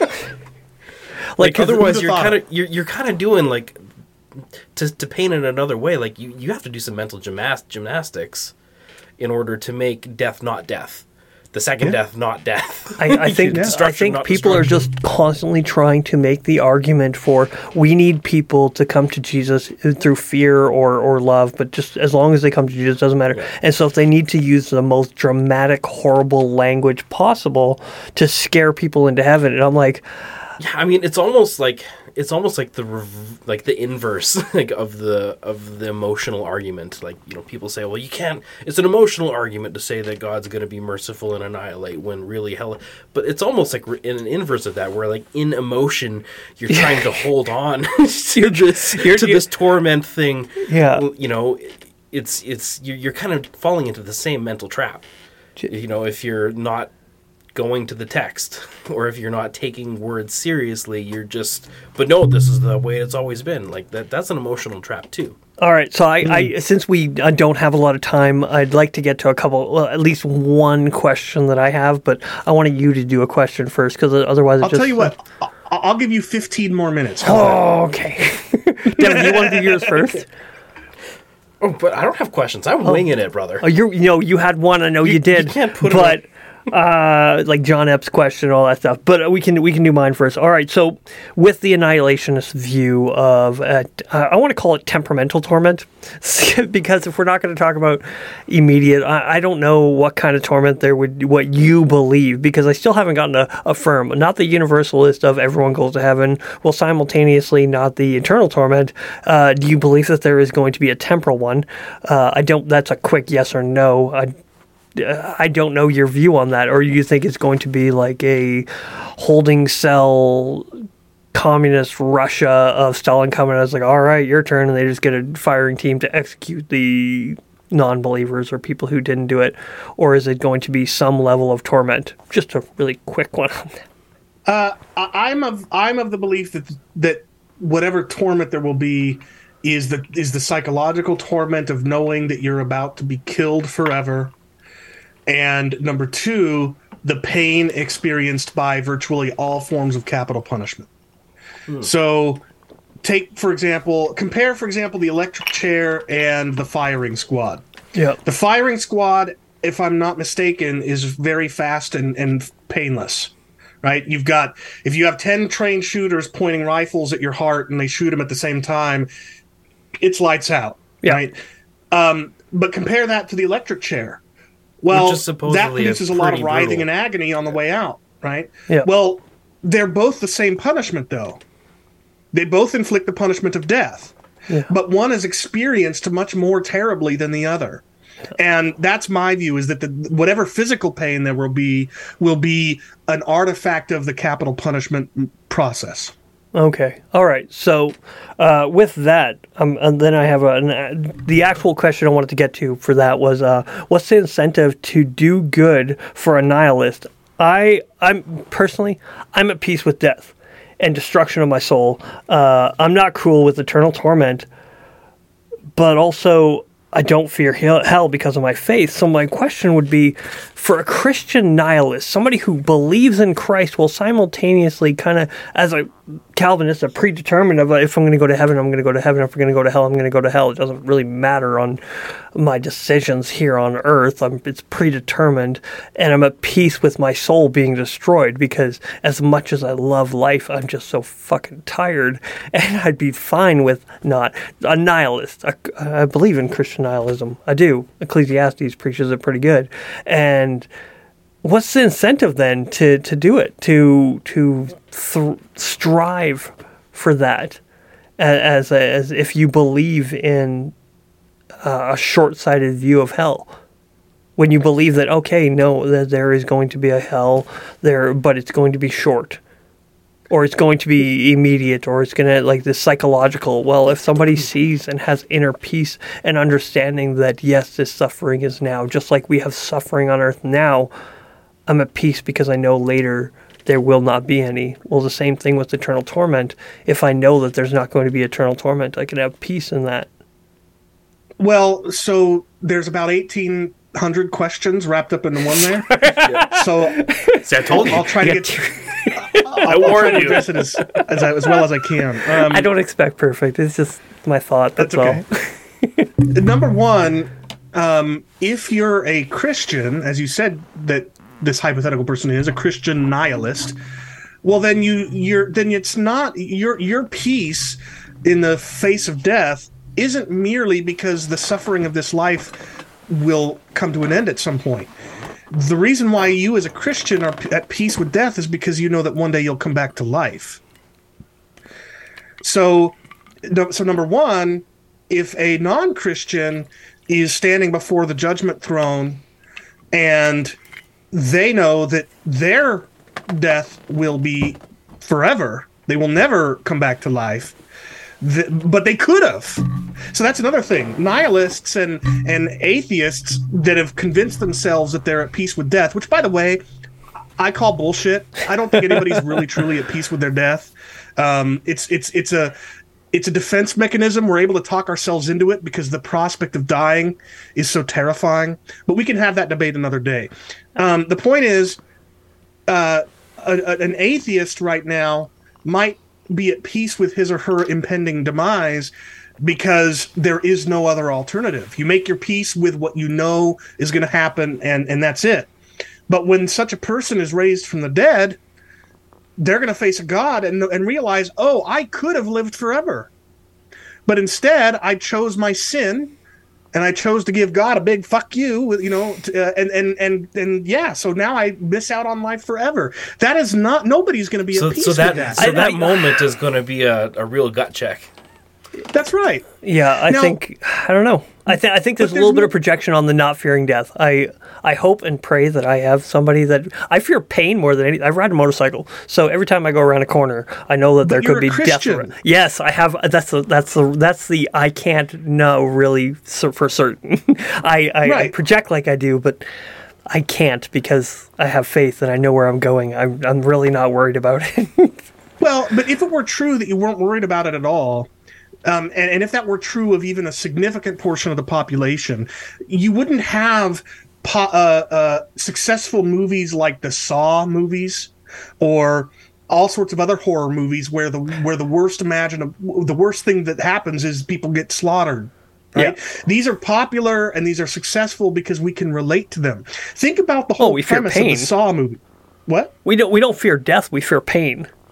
But no, that's not the premise of Saw, though, because people are enduring pain, like for life. Even self-inducing it for the prospect of life. That's right. They're clinging to life tooth and nail despite pain. Yeah. That's right. Or take that movie 127 Hours. James Franco. James Franco, yeah, where he cuts off his arm because he got stuck in a trench. Yeah.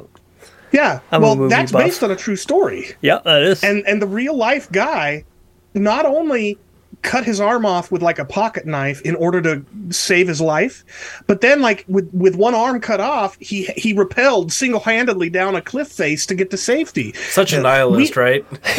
Yeah. No. He was holding on to life too much. He was just, but he was also suffering and starving. Right? Like he was going through all that for the hope of another breath, of another day of. That's right. If all he'd wanted to do was end the pain of being hungry. Yeah, he could have used that knife.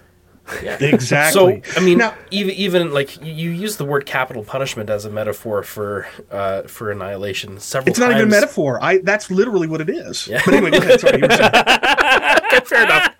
As an example, let's say. Oops, I almost knocked over sparkling water. But like, so, like say the bleeding heart types when it comes to the penal system oppose capital punishment tooth, fang, and claw, saying that it is unmerciful, it's unjust, nobody deserves that, you need to give them a chance. They live their whole life in an awful prison system, like in some kind of way of suffering. That's the merciful thing that we're as humans supposed to do, but capital punishment is a step too far. So it's like, even when it comes to that, people are cutting against they're betraying, I guess, their true fear, which is really death, right? You want people to live, even if it's in torment. We're afraid of death. What do you guys know about the transhumanist movement? Like the idea that people will like literally make themselves like a robot, replacing biology with mechanisms, or implant your consciousness into a computer so that you can go on living for forever, even if it's in a digital prison. Right, whether it's a transference of consciousness, whether it's artificial bodies, whether it's cryogenic freezing until some future point at which we can be thawed out. Yeah. The reality, people often think that this transhumanist stuff is like fodder for movies and stuff, but no, millions of dollars are being poured into this movement by people with lots of money Yeah. in the desperate hope that they will be able to secure immortality through technology. So, yeah, look, this idea that somehow, we can take our life or leave it is just bullshit. That's all it is. Especially for people with no hope too. That's another part. They have no hope on the after, where I think it makes it a lot easier when you're like, oh, I got something more coming. Or well, and maybe that's just it. Think about how beautiful our message is as Christians. We are offering a gospel that literally will save lives. We are offering something to the atheists that they already deep down really want, which is everlasting life. And we can actually offer that to them, but the awful prospect of denying that gospel is that you will end up facing that fate that deep down you're so terrified of. Yeah. Now, what I will say, though, is this. The doctrine of eternal torment, however, when you try to threaten unbelievers with that, most unbelievers hear that doctrine and think it's bullshit. It's crap. It's man-made nonsense. Yeah, that's you've got you're a person on the leash mentality. It's the meme jumping right back up. That's and people also go through this psychological thing of the double down effect, where it's like, oh, not only am I a little bit against it, now I'm twice as against it as I was before, because people do that. We as humans, we have this thing of you try and put a vaccine on me. Now I'm like, okay, not only do I hate it, but I double hate it because you're having to push it. Why do you got to push it? Now I really don't trust it. I didn't trust it before, but now I trust it a whole lot less. And so it's this double down effect that we do in everything, especially with the government intervention. So you've got two competing gospel. Well, let's say three. Let's bring in universalism now. Mm-hmm. You've got three competing gospel messages. Two of those messages say it doesn't matter what you do or what you believe, you're going to live forever. One of them says if you don't believe in Jesus, you'll live forever in torment. So one of them tells the atheist, oh, I can just continue disbelieving until after I die, and then I'll find out and I can repent then. Yeah. So that gets rid of any urgency. Mm-hmm. And the doctrine of eternal torment doesn't resonate with any of their innate fears, but instead obviously there's the fear of pain, but that's outweighed but it's not recognized pain. It's oh my gosh. Pain. Okay, so I've been trying to figure out how to ask this question, what is the point of your ministry, or what is the point of having even this conversation that we're having, like whether it's torment or whether it's for fun, annihilation, like what are we doing? So I think you maybe just answered that, but one doesn't touch the innate actual fear people have. Well, that's exactly the point I'm getting at. Is that so the doctrine of conditional immortality is the only one that tells somebody who already desperately wishes they could avoid death that, oh yeah, you can if you place your trust in Christ. And it's even more than that. A lot of atheists will say, well, I don't want to go on living forever because my loved ones will die, or because people will still be hate and evil and nastiness in the world. Well, we're saying not only can you live forever, but you can live forever with the people you care about if they're believers as well, and there will never again be sin and pain and disease and all this. It'll be beautiful and blissful and amazing for all eternity. Even transhumanism can't offer that, because transhumanism can offer the rich people technology that they can live forever with. And they're just still going to live in a world where they're them with their sin nature. And imagine the black market that's going to arise. You're going to have hitmen going out and killing rich people that have the technology and then selling it on the cheap on the black market. It'll be like that show Black Carbon, right? Or Altered Carbon. Altered Carbon. Seen that one? I never watched it, and that's just because I think I'm reluctant to watch anything with Channing Tatum, whatever his name. No, I don't think Channing Tatum's in that one. No, he's not. I don't even remember. Altered Carbon is it's not him. Yeah, but the whole premise of the show is like this, like a transhumanistic future where you can just keep switching your consciousness to another person, to another person, to another person, keep on going. But like that, the world they built for that is awful. It looks like living hell.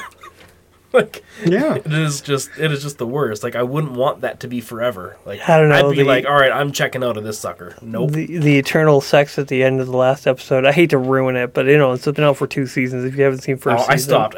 It had too much like nudity and gratuitousness in there for me to be like, all right, I'm on for this program.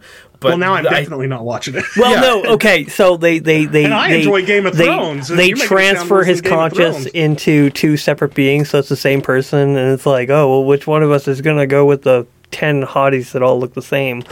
And so I don't remember which one went which direction, but I was like, this is dumb. Yeah, it's just, Okay, it with was the too gratuitous for me. transhumanism, what is it to stop you from transferring your consciousness into more than one being, or more than 3 or 4 separate entities that carry your mean brain? You mean like you could be a hive mind? Yes, you are your own hive mind. That sounds frightening. That sounds horrible. I don't want to hang out with me. I don't even listen to my own podcast. I'm sorry, but I stopped listening. I'm like, oh, I should listen to me. I'm like, no, I'm fucking annoying. I don't think you're That is annoying. true. Then again, I haven't listened to any of the shows yet, so It's listening to yourself. Let's keep that's it that annoying. way, so your view of us is contained within this episode. I'm right. sure I'll enjoy it even if I listen. But I mean, hopefully you get my point. It seems to me that the gospel message is the most persuasive, the most powerful, the most resonant when it's a conditionalist gospel presentation. Oh yeah. Now, as crude as we may come across at some points, it is funny how we still find ourselves constantly coming back to the love of Jesus, constantly coming back to the death on the cross and the resurrection. And I'm like, we can't even be bad Christians very well, because we're like, no, we're always pointing people to Jesus, and we're like, no, you need him. You're great, and or he is so great and amazing because of what he did, and it's like it's very interesting. Well, when we get to it, yeah. I mean, when we get to it, not every single episode is about. Yeah. Not even every episode is about theology. Well, But, speaking of Jesus, though, by the way, what is when he bore our penalty in our place on the cross? What was that penalty? Was it everlasting torment or was it death? I heard many people say that he died the death that we all deserve, so that we may have the life that yeah, because I mean that had to be like he endured That we death could never live. to conquer death. So get this. Christians who believe in eternal torment and penal substitution, which I believe in as well, penal substitutionary atonement, they are saying their substitute suffered death on the cross, but the very death he suffered is the death that the resurrected lost will never suffer. That does not sound like substitution to me. No, that doesn't have the balance, or it doesn't have the mirroring. That's right. And that's why when you press a believer in eternal torment on this point, usually what they will do is retreat to saying that what Jesus substituted for was experiencing the wrath of God. Yeah. Whatever that manifests as. So he could have substituted for us by dying as he did, or maybe he could suffer imprisonment for a few years, or maybe he could suffer It being gets turned into a squishy. chicken. Yeah. Any kind of bad punishment that is the wrath of God, he could suffer that, and we could live forever in torment. But So no, it the Bible gets says squishy Jesus again died by for us. it gets squishy again by saying death doesn't really mean death. Yeah. So, anyway, like I said, I don't think there aren't many clearer teachings in Scripture than this. If we would just set aside our traditions and our biases and our presuppositions and just let the text speak for itself. I mean, what is the most famous verse in Scripture, do you think? John 3:16. Tell me it. For God so loved the world that he gave his only begotten Son, that none should perish, but have everlasting life. Does that sound like eternal torment? No, but it also doesn't sound like Calvinism. Well, we could talk about that. But we're not talking about that. That may have to be episode number 2. Oh, I say it on a level. I'll come on and talk Calvinism with you guys sometime. But my point is just that that most famous verse in Scripture says that the alternative to living forever is perishing. All not right, question. Suffering forever. Did you know? You knew I was going to say that, right? Yeah. Like it It is. It's just It the is. most famous. I hate to bring it up because I'm like 15 is very good. Romans 6:23 is another one. The wages of sin is death, but the free gift of God is eternal life. in Christ Jesus our Lord is eternal life. That's right. And So The wages of sin is living forever, and no. well, that's what I'm saying. It's almost as if God is in the pages of Scripture yelling at everybody reading, "Wake up! This is clearly what's going on." Yeah. And we are stubborn as human beings, and we like our comfortable traditions. We don't want those to be challenged. Yeah. So we twist and distort what we're reading in the hope of being able to hold on to what we've already believed. So being somebody who pushes those buttons, and especially on something that people seem to have such a vehement and emotional reactions to, what is it like working in the world of apologetics and speaking and in preaching and teaching and stuff like that when you hold a minority view that is such a hot button? Well, so firstly, I've got to make this the last question because I've already given you 20 minutes instead of the 15 I said I would. He said we were going to keep you as long as we could. Yeah, no, I'm putting the kibosh on this after this question. Okay. So it is tough at times, especially being somebody who's conservative and wants to be in the good graces of my fellow conservatives and reformed people, etc. If I were a polyamorist, liberal, Unitarian, or something like that, I'm not going to care as much how conservatives treat me. But I'm conservative going out there and being treated like trash by conservatives, and that's tough. But there are at least three things that make it worth the effort. One,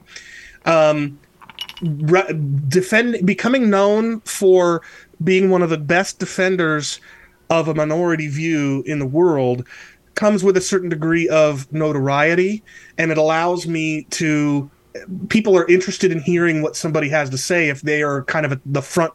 They're one of the leaders in a movement, right?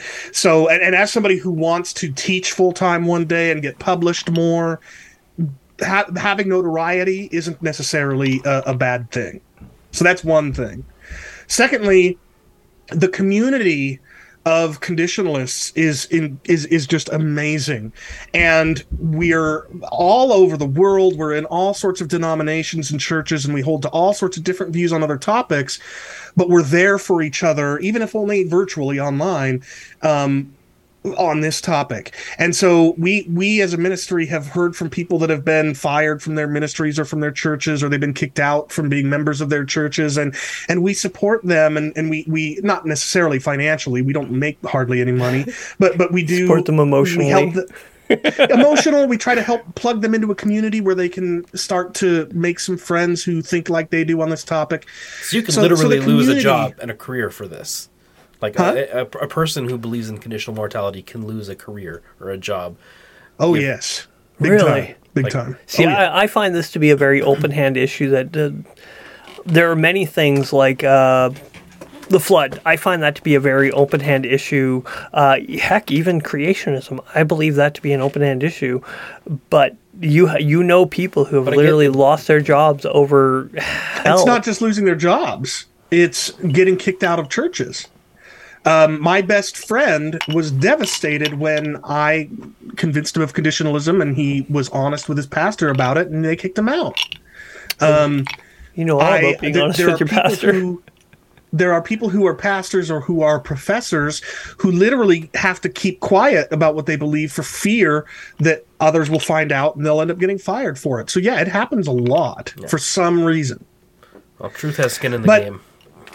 What? Truth always has skin in the game, right? There's something that it costs. Yeah, that's true. All right, to avoid rejection from you, we're just going to allow you to... Do you have any... Okay, you got the Rethinking Hell podcast, which I have listened to for a long time, and then I'm like, I can't keep thinking about hell. And I had to stop listening. I apologize. That's okay. But you haven't listened to any of ours, so I'm not really feel that. That's right, you shouldn't. Or you got the Rethinking Hell Instagram, Twitter, any of that stuff that you want to plug for yourself? Yeah, so we've got rethinkinghell.com is the website. We've got a podcast there. We also have a every other week live stream on YouTube. If people go to youtube.com/rethinkinghell, they can find that. But the website that I really want people to take away from this as well is chrisdate.info, because there I've got all of my journal articles available. I've got a blog post, and I've got every interview I've done, or almost every interview I've done or debate that I've done on this and other topics is all available in a really easy to navigate way at chrisdate.info. So if people just remember Rethinking Hell and chrisdate.info, I think they can find me pretty easily. All right, perfect. That is awesome. We'll let you go. We kept you way too long already. Thank you so much. That's okay. I've really very much enjoyed it, and I mean it when I say I'd be happy to come on anytime. Just reach out to me. And like I said, this is our very first Zoom, so you gotta like end your own so him and I can like shoot the shit. And we don't edit anything, so we're not gonna do anything to take you out of context. Because I don't know how to edit. So I don't mind, and I was even comfortable using swear words occasionally, knowing that that's the kind of show you do. So no worries at all. Again, thank you so much. I look forward to having you on again. But next time we're going to talk about, I don't know, bourbon or what else are you into? Because I like motorcycles like I said, and I had MMA. To quit drinking about 10 years ago, and what other things I'm into probably aren't appropriate for conversation here. But when I drank, when I drank. The thing is that I didn't drink for the flavor. I drank to get shit-faced drunk, and that was the problem. It got to the point where blacking out drunk was more common than not. That's and unfortunate, yeah. I just had to give it up. So. But if we'll be in contact if we find a little subject, or even just to have you on again, just for shits and giggles and just to chat. Like I feel like we went into this as dudes. We're not going into it as like, oh, we're gonna debate. It's like, no, we're gonna fucking talk. And so I've really enjoyed having your company, and I look forward to having you on again. And yeah, thank you so much. I really do appreciate it. We're gonna try and promote this, and if you could do us a solid and promote us, that'd be great too. Oh yeah, for sure. As soon as you publish this, it'll be on my chrisdate.info website, and I'll also post it on social media and all that. And the feeling is very mutual. I've very much enjoyed it. You both are great, and I'm sure we'd enjoy each other's company in person someday. Yeah. Lord willing. Oh, Lord willing. You come up to Canada, it's really easy. I go to the States, they like frisk me again, and I'm never in the mood, and they always say I don't know why it is, but every time you step into an airport, you suddenly look like a terrorist. It's every true. single time. We were flying to Newfoundland. Really quick story. We were flying to Newfoundland. He got randomly selected to be searched. And then he's like, hold on, sir, to me, who's right behind him. It's like, oh, you got to reset the machine. And then I got randomly selected as well. Oh, man. It's our life. It's all right. Anyways, again. All right, man. We'll let you go. Thank you so much. God bless. Welcome. We'll talk to you Thanks later. for having me. I look forward to talking again. Yeah. Right, awesome. Bye. And it's just us two again. Holy shit. He's a good dude. Yeah, I know. I didn't really know what to expect. He's as smart as I thought he'd be. I'm like, he was pulling out references like, oh yeah, like he's done nothing. this before. Yeah, it's not first rodeo. I mean, my memory just sucks to begin with. I don't know. Maybe his sucks just as bad, but he's like had this conversation many times. So many times. That's why I'm like, hey, we should have him on. The thing is, you and I, we specialize in jack shit. we don't spend enough time thinking about any one thing to have that just knowledge in there. Yeah, and the things we did is like, oh, well, the how many gears are on my bike? Mine are 5. Yours is 5 now. It used to be 4. that was our thing. Great. Power bands. I'm like, all right, good. I know where my power band is. I can teach you how to ride a motorcycle real good. That'll probably get you killed. It will get most people killed, so you do not ride like us. Fuck, we have a camera. I gotta get used to this that. Is so weird. I don't like it. I mean, it's. How do people do this? They just sit there and talk about the stare and just look at the camera. Well, when he was here, because it was like we were looking. We're looking at the camera. We were making eye at contact Chris. Connection. Yeah, you're looking at Chris. But now, my temptation is to like turn sideways again, and because you and I always shoot the shit when we're just gonna go like this and be like, "Fuck you." Sorry, we don't talk to cameras. We talk to each other. This is weird. I don't know what to do with my hands. We have Ricky Bobby syndrome. It was a really good time. I didn't know where he would line up in a lot of areas. He's from fucking Washington. I'm like, oh. You know what's funny though was your gun thing. Like it was so true, right? Yeah. If you like guns, I know we're gonna have something in common.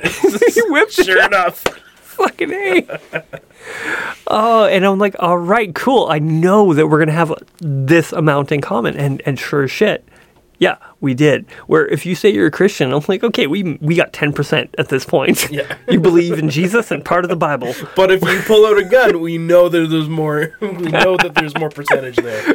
We're looking at a 60-40 at minimum. Yeah, minimum 60-40, upwards of 90. So, what a great time. Yeah. I hope Do guys... you have anything else that you want to like wax philosophical about now that he's not on the thing? Because like before, I was just like listening. I was doing a lot more listening. I don't know if you noticed, but I did not talk a lot in this one because I'm like, shit. Like, Neither of us. He did, was man. talking. He was talking well. Like he was speaking very, very well, and I'm like, okay, he knows what he's talking about, so I'm going to listen and learn. The thing is, I've listened to his podcast, heard some of the stuff before, and he did bring up some other things, well, simultaneously. Okay, so you know what I love about his podcast? Well, what I discovered I loved about it today, because I revisited it, like just like you, like I was into it for a while and then stepped away because it's like I just can't keep thinking about it. Can't keep thinking about. I got other interests that I want to explore. But when I went back to it today, his intro hit, like with the screaming and wailing and the sound of fire. I forgot about that. Yeah, and my first instinct was like, oh man, this would make a killer intro to like a black metal song. And then of course the guitars kind of hit. There's like a thing. It's like, okay, yeah, the metal thing there. But then I was like, oh my gosh, no, it doesn't sound like screaming. It doesn't sound like hell. It sounds like you're on a roller coaster with a bunch of preteen girls. and then I thought, fuck, is that what hell is? What hell is? You're stuck on a roller coaster with that pre-adolescent annoying bitches. Yeah, that prepubescent screaming of gravity. And I was like, nope. Repent. That is a scary, scary hell scenario. That sounds like worse than hell. That sounds like Hell 2.0. Hell 2.0 is being stuck in Disneyland with a gaggle of preteen girls all screaming at the top of their lungs on a roller coaster. You see, that sounds worse than the psychological torment. That sounds like psychological. Now, imagine it's like, oh, I'm going to be executed, but with a bunch of like teenage girls screaming simultaneously. It's like, shut the fuck up. Yeah, I got a kick out of that. Oh, that's so funny. Yeah, no, I was listening to his. The thing is, I didn't remember that's who it was. I was just listening to his podcast. I wasn't like, oh, Chris Date. So when somebody dropped his name into our I don't know. Into our Facebook page. Into our Facebook page. Oh, there's a better. Yeah, you just saw it. You were like, oh, yeah, okay, there's this guy. And then somebody's like, the more I looked, I'm like, oh, that's the guy. Because I think you introduced me to the Rethinking Hell initially. Maybe. I started listening to it back in like 2017, like when I was an apostate. Yeah. Because like, okay, we recorded an episode called, Deconstruction, Everybody's Doing It. Yeah. And since we did that episode, I have made a conscious decision to not use the word deconstruction. And I'm trying to find the right thing. There's just... Like you said earlier, we need better words in our English language. Better words for things. Because I don't like that word because it makes me think of French postmodernism. Well, it carries a lot of baggage with it too, right? You can't use the word. Like, oh, you're one of those deconstructed Christians. What do you like? It carries with it a certain amount of. And unfortunately, with a lot of lefty garbage. Oh yeah, like you're like. It's like the word problematic. You say problematic, and you're like, yeah, like when I was deconstructing, it's like, oh, so you thought that you were smarter than 2,000 years of Christian tradition, and you could just pick it apart because you're that dang smart. Oh yeah. You thought that you could figure out the essence of God and eternity because you asked a couple questions and started to feel like you didn't know what you believed anymore. Just so condescending before your pre-enlightenment. Right? Like it's one of those words. It's just it is postmodern. Like they own it now. Yeah. And yes, I just want to vomit on it. Technically speaking, it was a period of taking apart, examining belief, and figuring out what I believed or where I was at. But at the same time, I don't identify with that. It's not my identity. Well, the problem is that it is the perfect word, but it's the baggage that carries with it. If you could call it a re-examination and it be as true to what you're saying, when you're rebuilding a house, you don't call it a re-examination. You call it it goes through phases of deconstruction and reconstruction. I'm playing with the word apostasy because apostasy is a really good technical term, but it is for somebody who has left the faith. And I never quite got there. Yeah. I never got to the point. You never became an where apostate. I was an apostate where I was like, nope, I'm not a Christian anymore. I'm out. Like, even though I wanted to say that, even though I technically didn't believe any of the things, I wasn't willing to let go. Like, if there was any one thing that I felt I could hold on to, tooth, fang, and claw, I was going to. And I never didn't identify as a Christian. So I was like, I guess I wasn't an apostate, but dang, was it close. It was like, oh yeah, it was I a remember serious flirtation with it. I remember. But I hate that dang word, deconstruction. Screw it. Screw Derrida and all that. Okay, it is like I know it's not the same level and it doesn't have the same consequence, but millennial. I fucking hate that word. Because it just carries this entitled bitchiness that goes along with it. And I'm like, no, I think I identify far closer to the Gen X, even though I missed it by like 4 years or whatever. But we get everything late in Canada. Exactly. It's really you get everything late in Canada, even later the further north you live. That's so right. if you adjust for location, we're 100% Gen X. And if you feel like we're abandoning you for being a millennial, fucking rights we are. Yeah. It's okay. You need to be okay with it. Okay, brother. Oh, I'm not. Camera. Frame yourself. Frick. Power of thirds. There I'm just going to sit here. You just kept drifting further and further and further away from the camera. Sorry, it's not my thing. And now you're touching the microphone, making noise. No, I am touching the what do they call this? The boom. The boom. You see, I realized after the Travis Lucier conversation, I was talking way too close to the mic and it was popping, and I'm like, it doesn't sound as good. So I'm using this to force me not to get too close, and I think it's doing a great job. It is. It's helping. I need something to keep me closer to the mic. I keep getting further away, and my voice gets more echoey. We'll attach your beard right to the. Oh, that is awful and genius. So do you have any final thoughts on the topic? Not really. I'm really happy to hear a little bit of his, for deeper into his view of the annihilationism, because I'd like to understand. It was more nuanced than I actually thought it was going to be. I don't know. I wish there was a little more torment involved.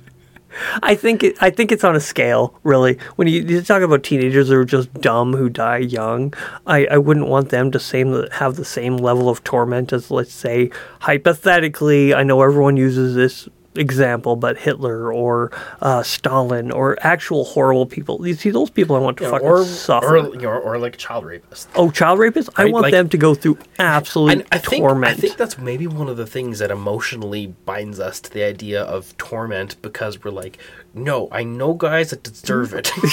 Like, nothing's too slow for that one. As bad as I am, fuck these people more.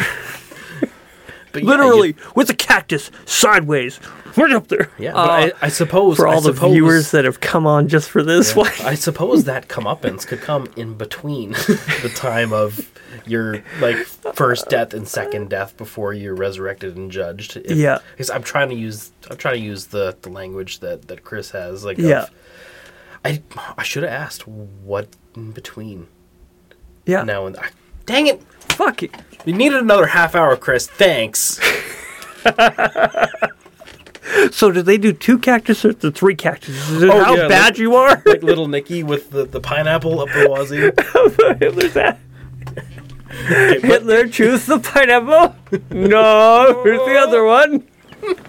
Now y'all need to go watch Little Nicky again. Y'all forgot. But in all seriousness, though, I don't know if Chris would agree with what I'm about to say. In fact, he probably would vehemently not. I'm actually getting serious again. Okay. Yes. But I thought it was going to go bad, but all right. No, there's part of the idea of annihilation or conditional mortality that I really like, because in some ways it solves an altruism problem. Like, if heaven is the big cookie and hell is the big stick, like, are you truly motivated by good or evil if you're always needing, if you're always trying to avoid the eternal torment, or you're always trying to look for the eternal good, right? Like, are you really making a choice for good's sake? Or are you trying to live a good life selfishly? Or trying to run away... Trying to run away from hell selfishly. Like, right? Like, that's a classic philosophical dilemma. And I wonder if annihilation in some way is also a little bit of, I guess, a fixer for that. Because, like, okay, you can pursue heaven legitimately for the actual want of heaven, not running away from hell.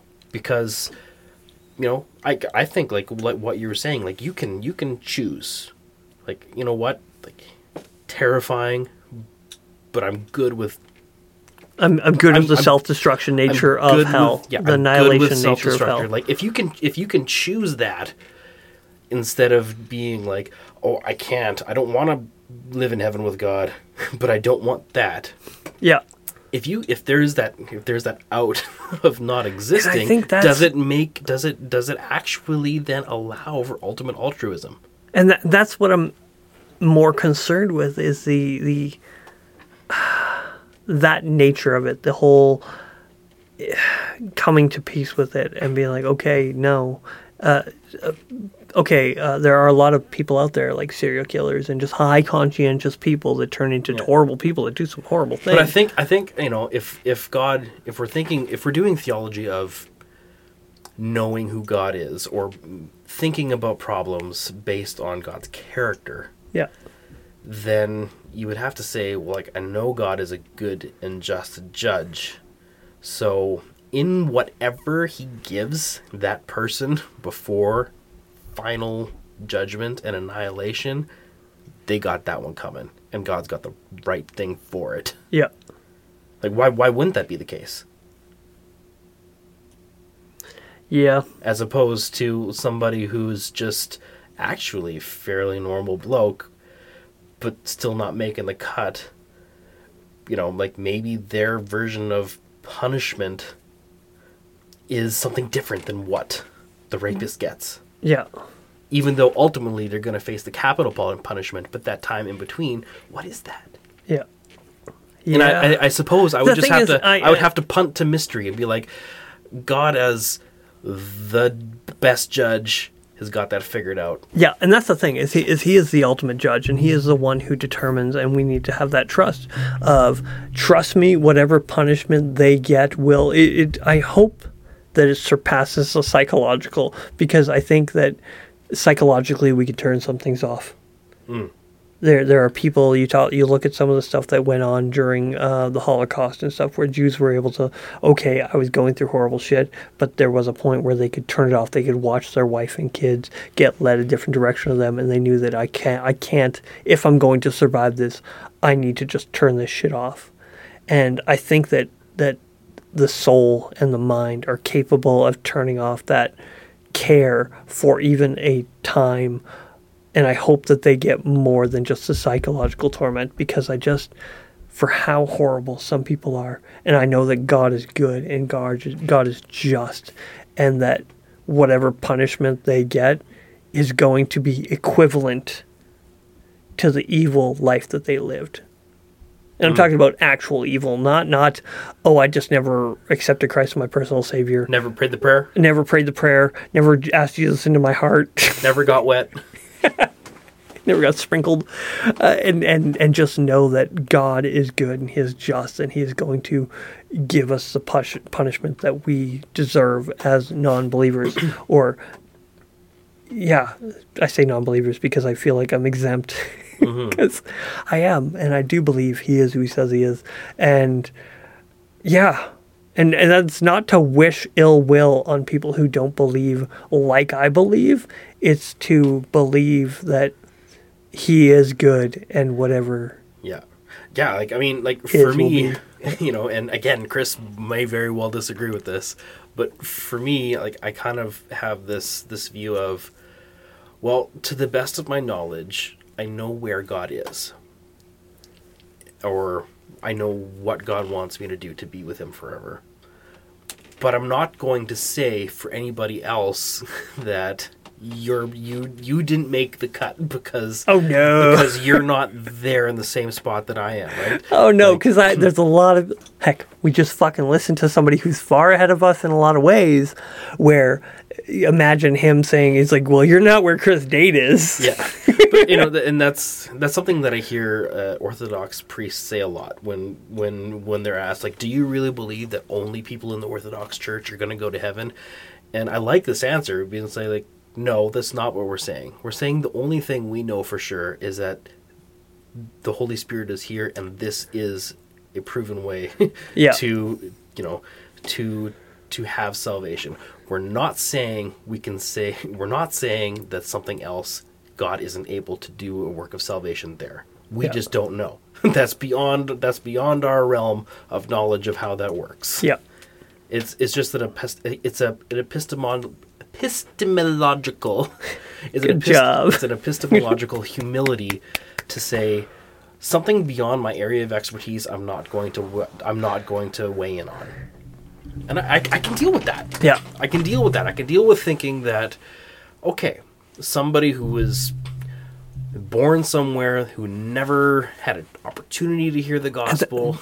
And that's why I believe in the goodness and graciousness of God, or good grace of God, where there are some people who never heard and never had the opportunity. They can have some kind of experience with God or the Holy Spirit and know, okay, there is a right way to be, there's a right way to be oriented and devoted that isn't evil, and these other people that I'm with, they're doing evil things. I'm not going to be part of that. I'm not going to co-sign on that because I think that there's something higher and better. Like, they don't necessarily have to come across a Bible in order for somebody to realize that the ultimate God of the universe wants better than that. Yeah. Right?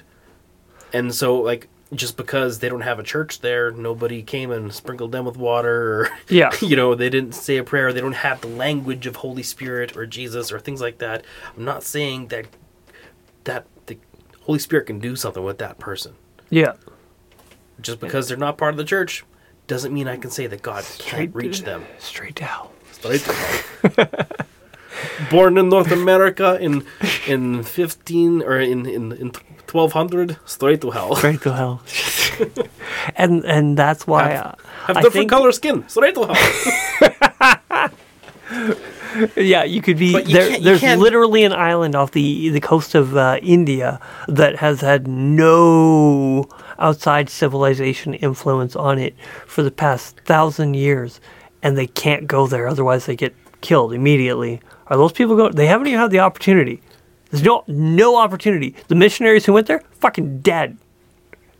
No opportunity to hear the gospel or to hear about Jesus or the goodness of God or any of that. They're all of them without opportunity.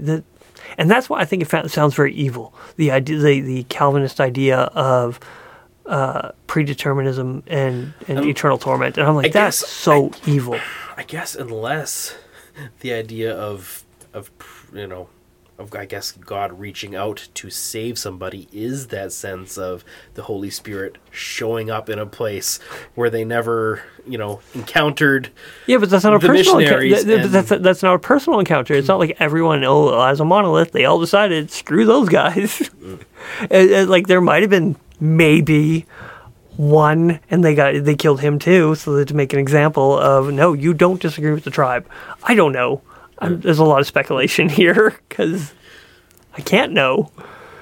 Nobody can. And then we're going to turn around and it's like, no, eternal torment. Yeah, we're going to have a free will conversation with Chris. Yeah. Because he said something at one point. I don't know if it was when we were doing our preamble before we started recording or if it was after we started recording. But he mentioned that as Calvinists, they believe in free will. It's just a True. different kind. And we never never put a pin there. I noted it. No, we want. And I was like, oh, but that's going to derail this whole thing. I know. So maybe that's got to be part 2. Like, okay, Yeah. dude, like, obviously... You're the Calvinist. Obviously, I am misinformed about what Calvinists think about free will because I thought it wasn't a thing.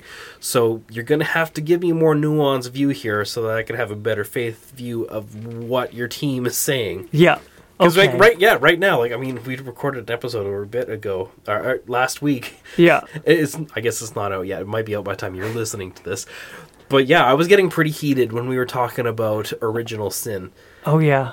And it was just, I was like, F Calvinists on this one. Like I was super heated about it. But maybe I'm shadowboxing a straw man. Yeah, I think that's a good possibility. Is that we are fighting a straw man on this one where we don't understand it completely, but because the Calvinists that we do have in our lives are not good representations. One, because they don't know they're Calvinists,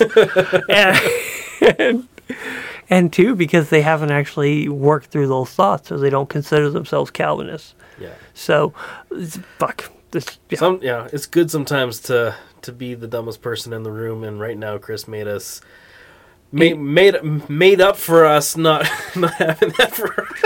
Oh, man, you being being a college dropout and me being a high school dropout, and we're hanging out with this guy who's like, "Oh, I got it in 3 years instead of 4." Yes, I'm better than you. And a 4.0 average each time. Bow to me. I'm just like, oh man, I don't want to say what my average was in the 2 years that I was in college. I was far too interested in girls. I came from. You went to bridal school, not Bible school. I went to bridal school, baby. And it worked. You got your degree every night. I've got a 9-year-old degree from that school. And he's awesome. All right, on that one, we should call it a day. All right. Because we're not very good at this is our very first YouTube bullshit. Right. Hold on, let's do this music, and I will freeze off a couple things, and blah, blah, blah, blah, blah. God bless. And don't be a dick.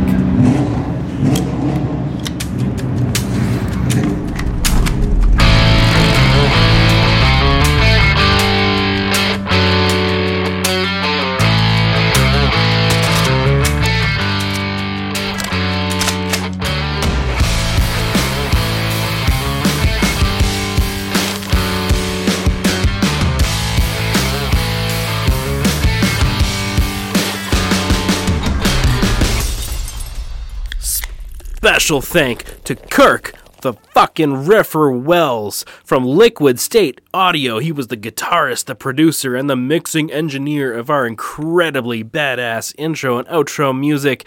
If you need music, if you need tunes for your content, for your shit, call Kirk, the Riffer Wells at Liquid State Audio and give him many monies, and he will give you excellent stuff for your podcast or for your commercial or whatever the fuck. I don't know. He's awesome. He did that all himself. Anyway, end it.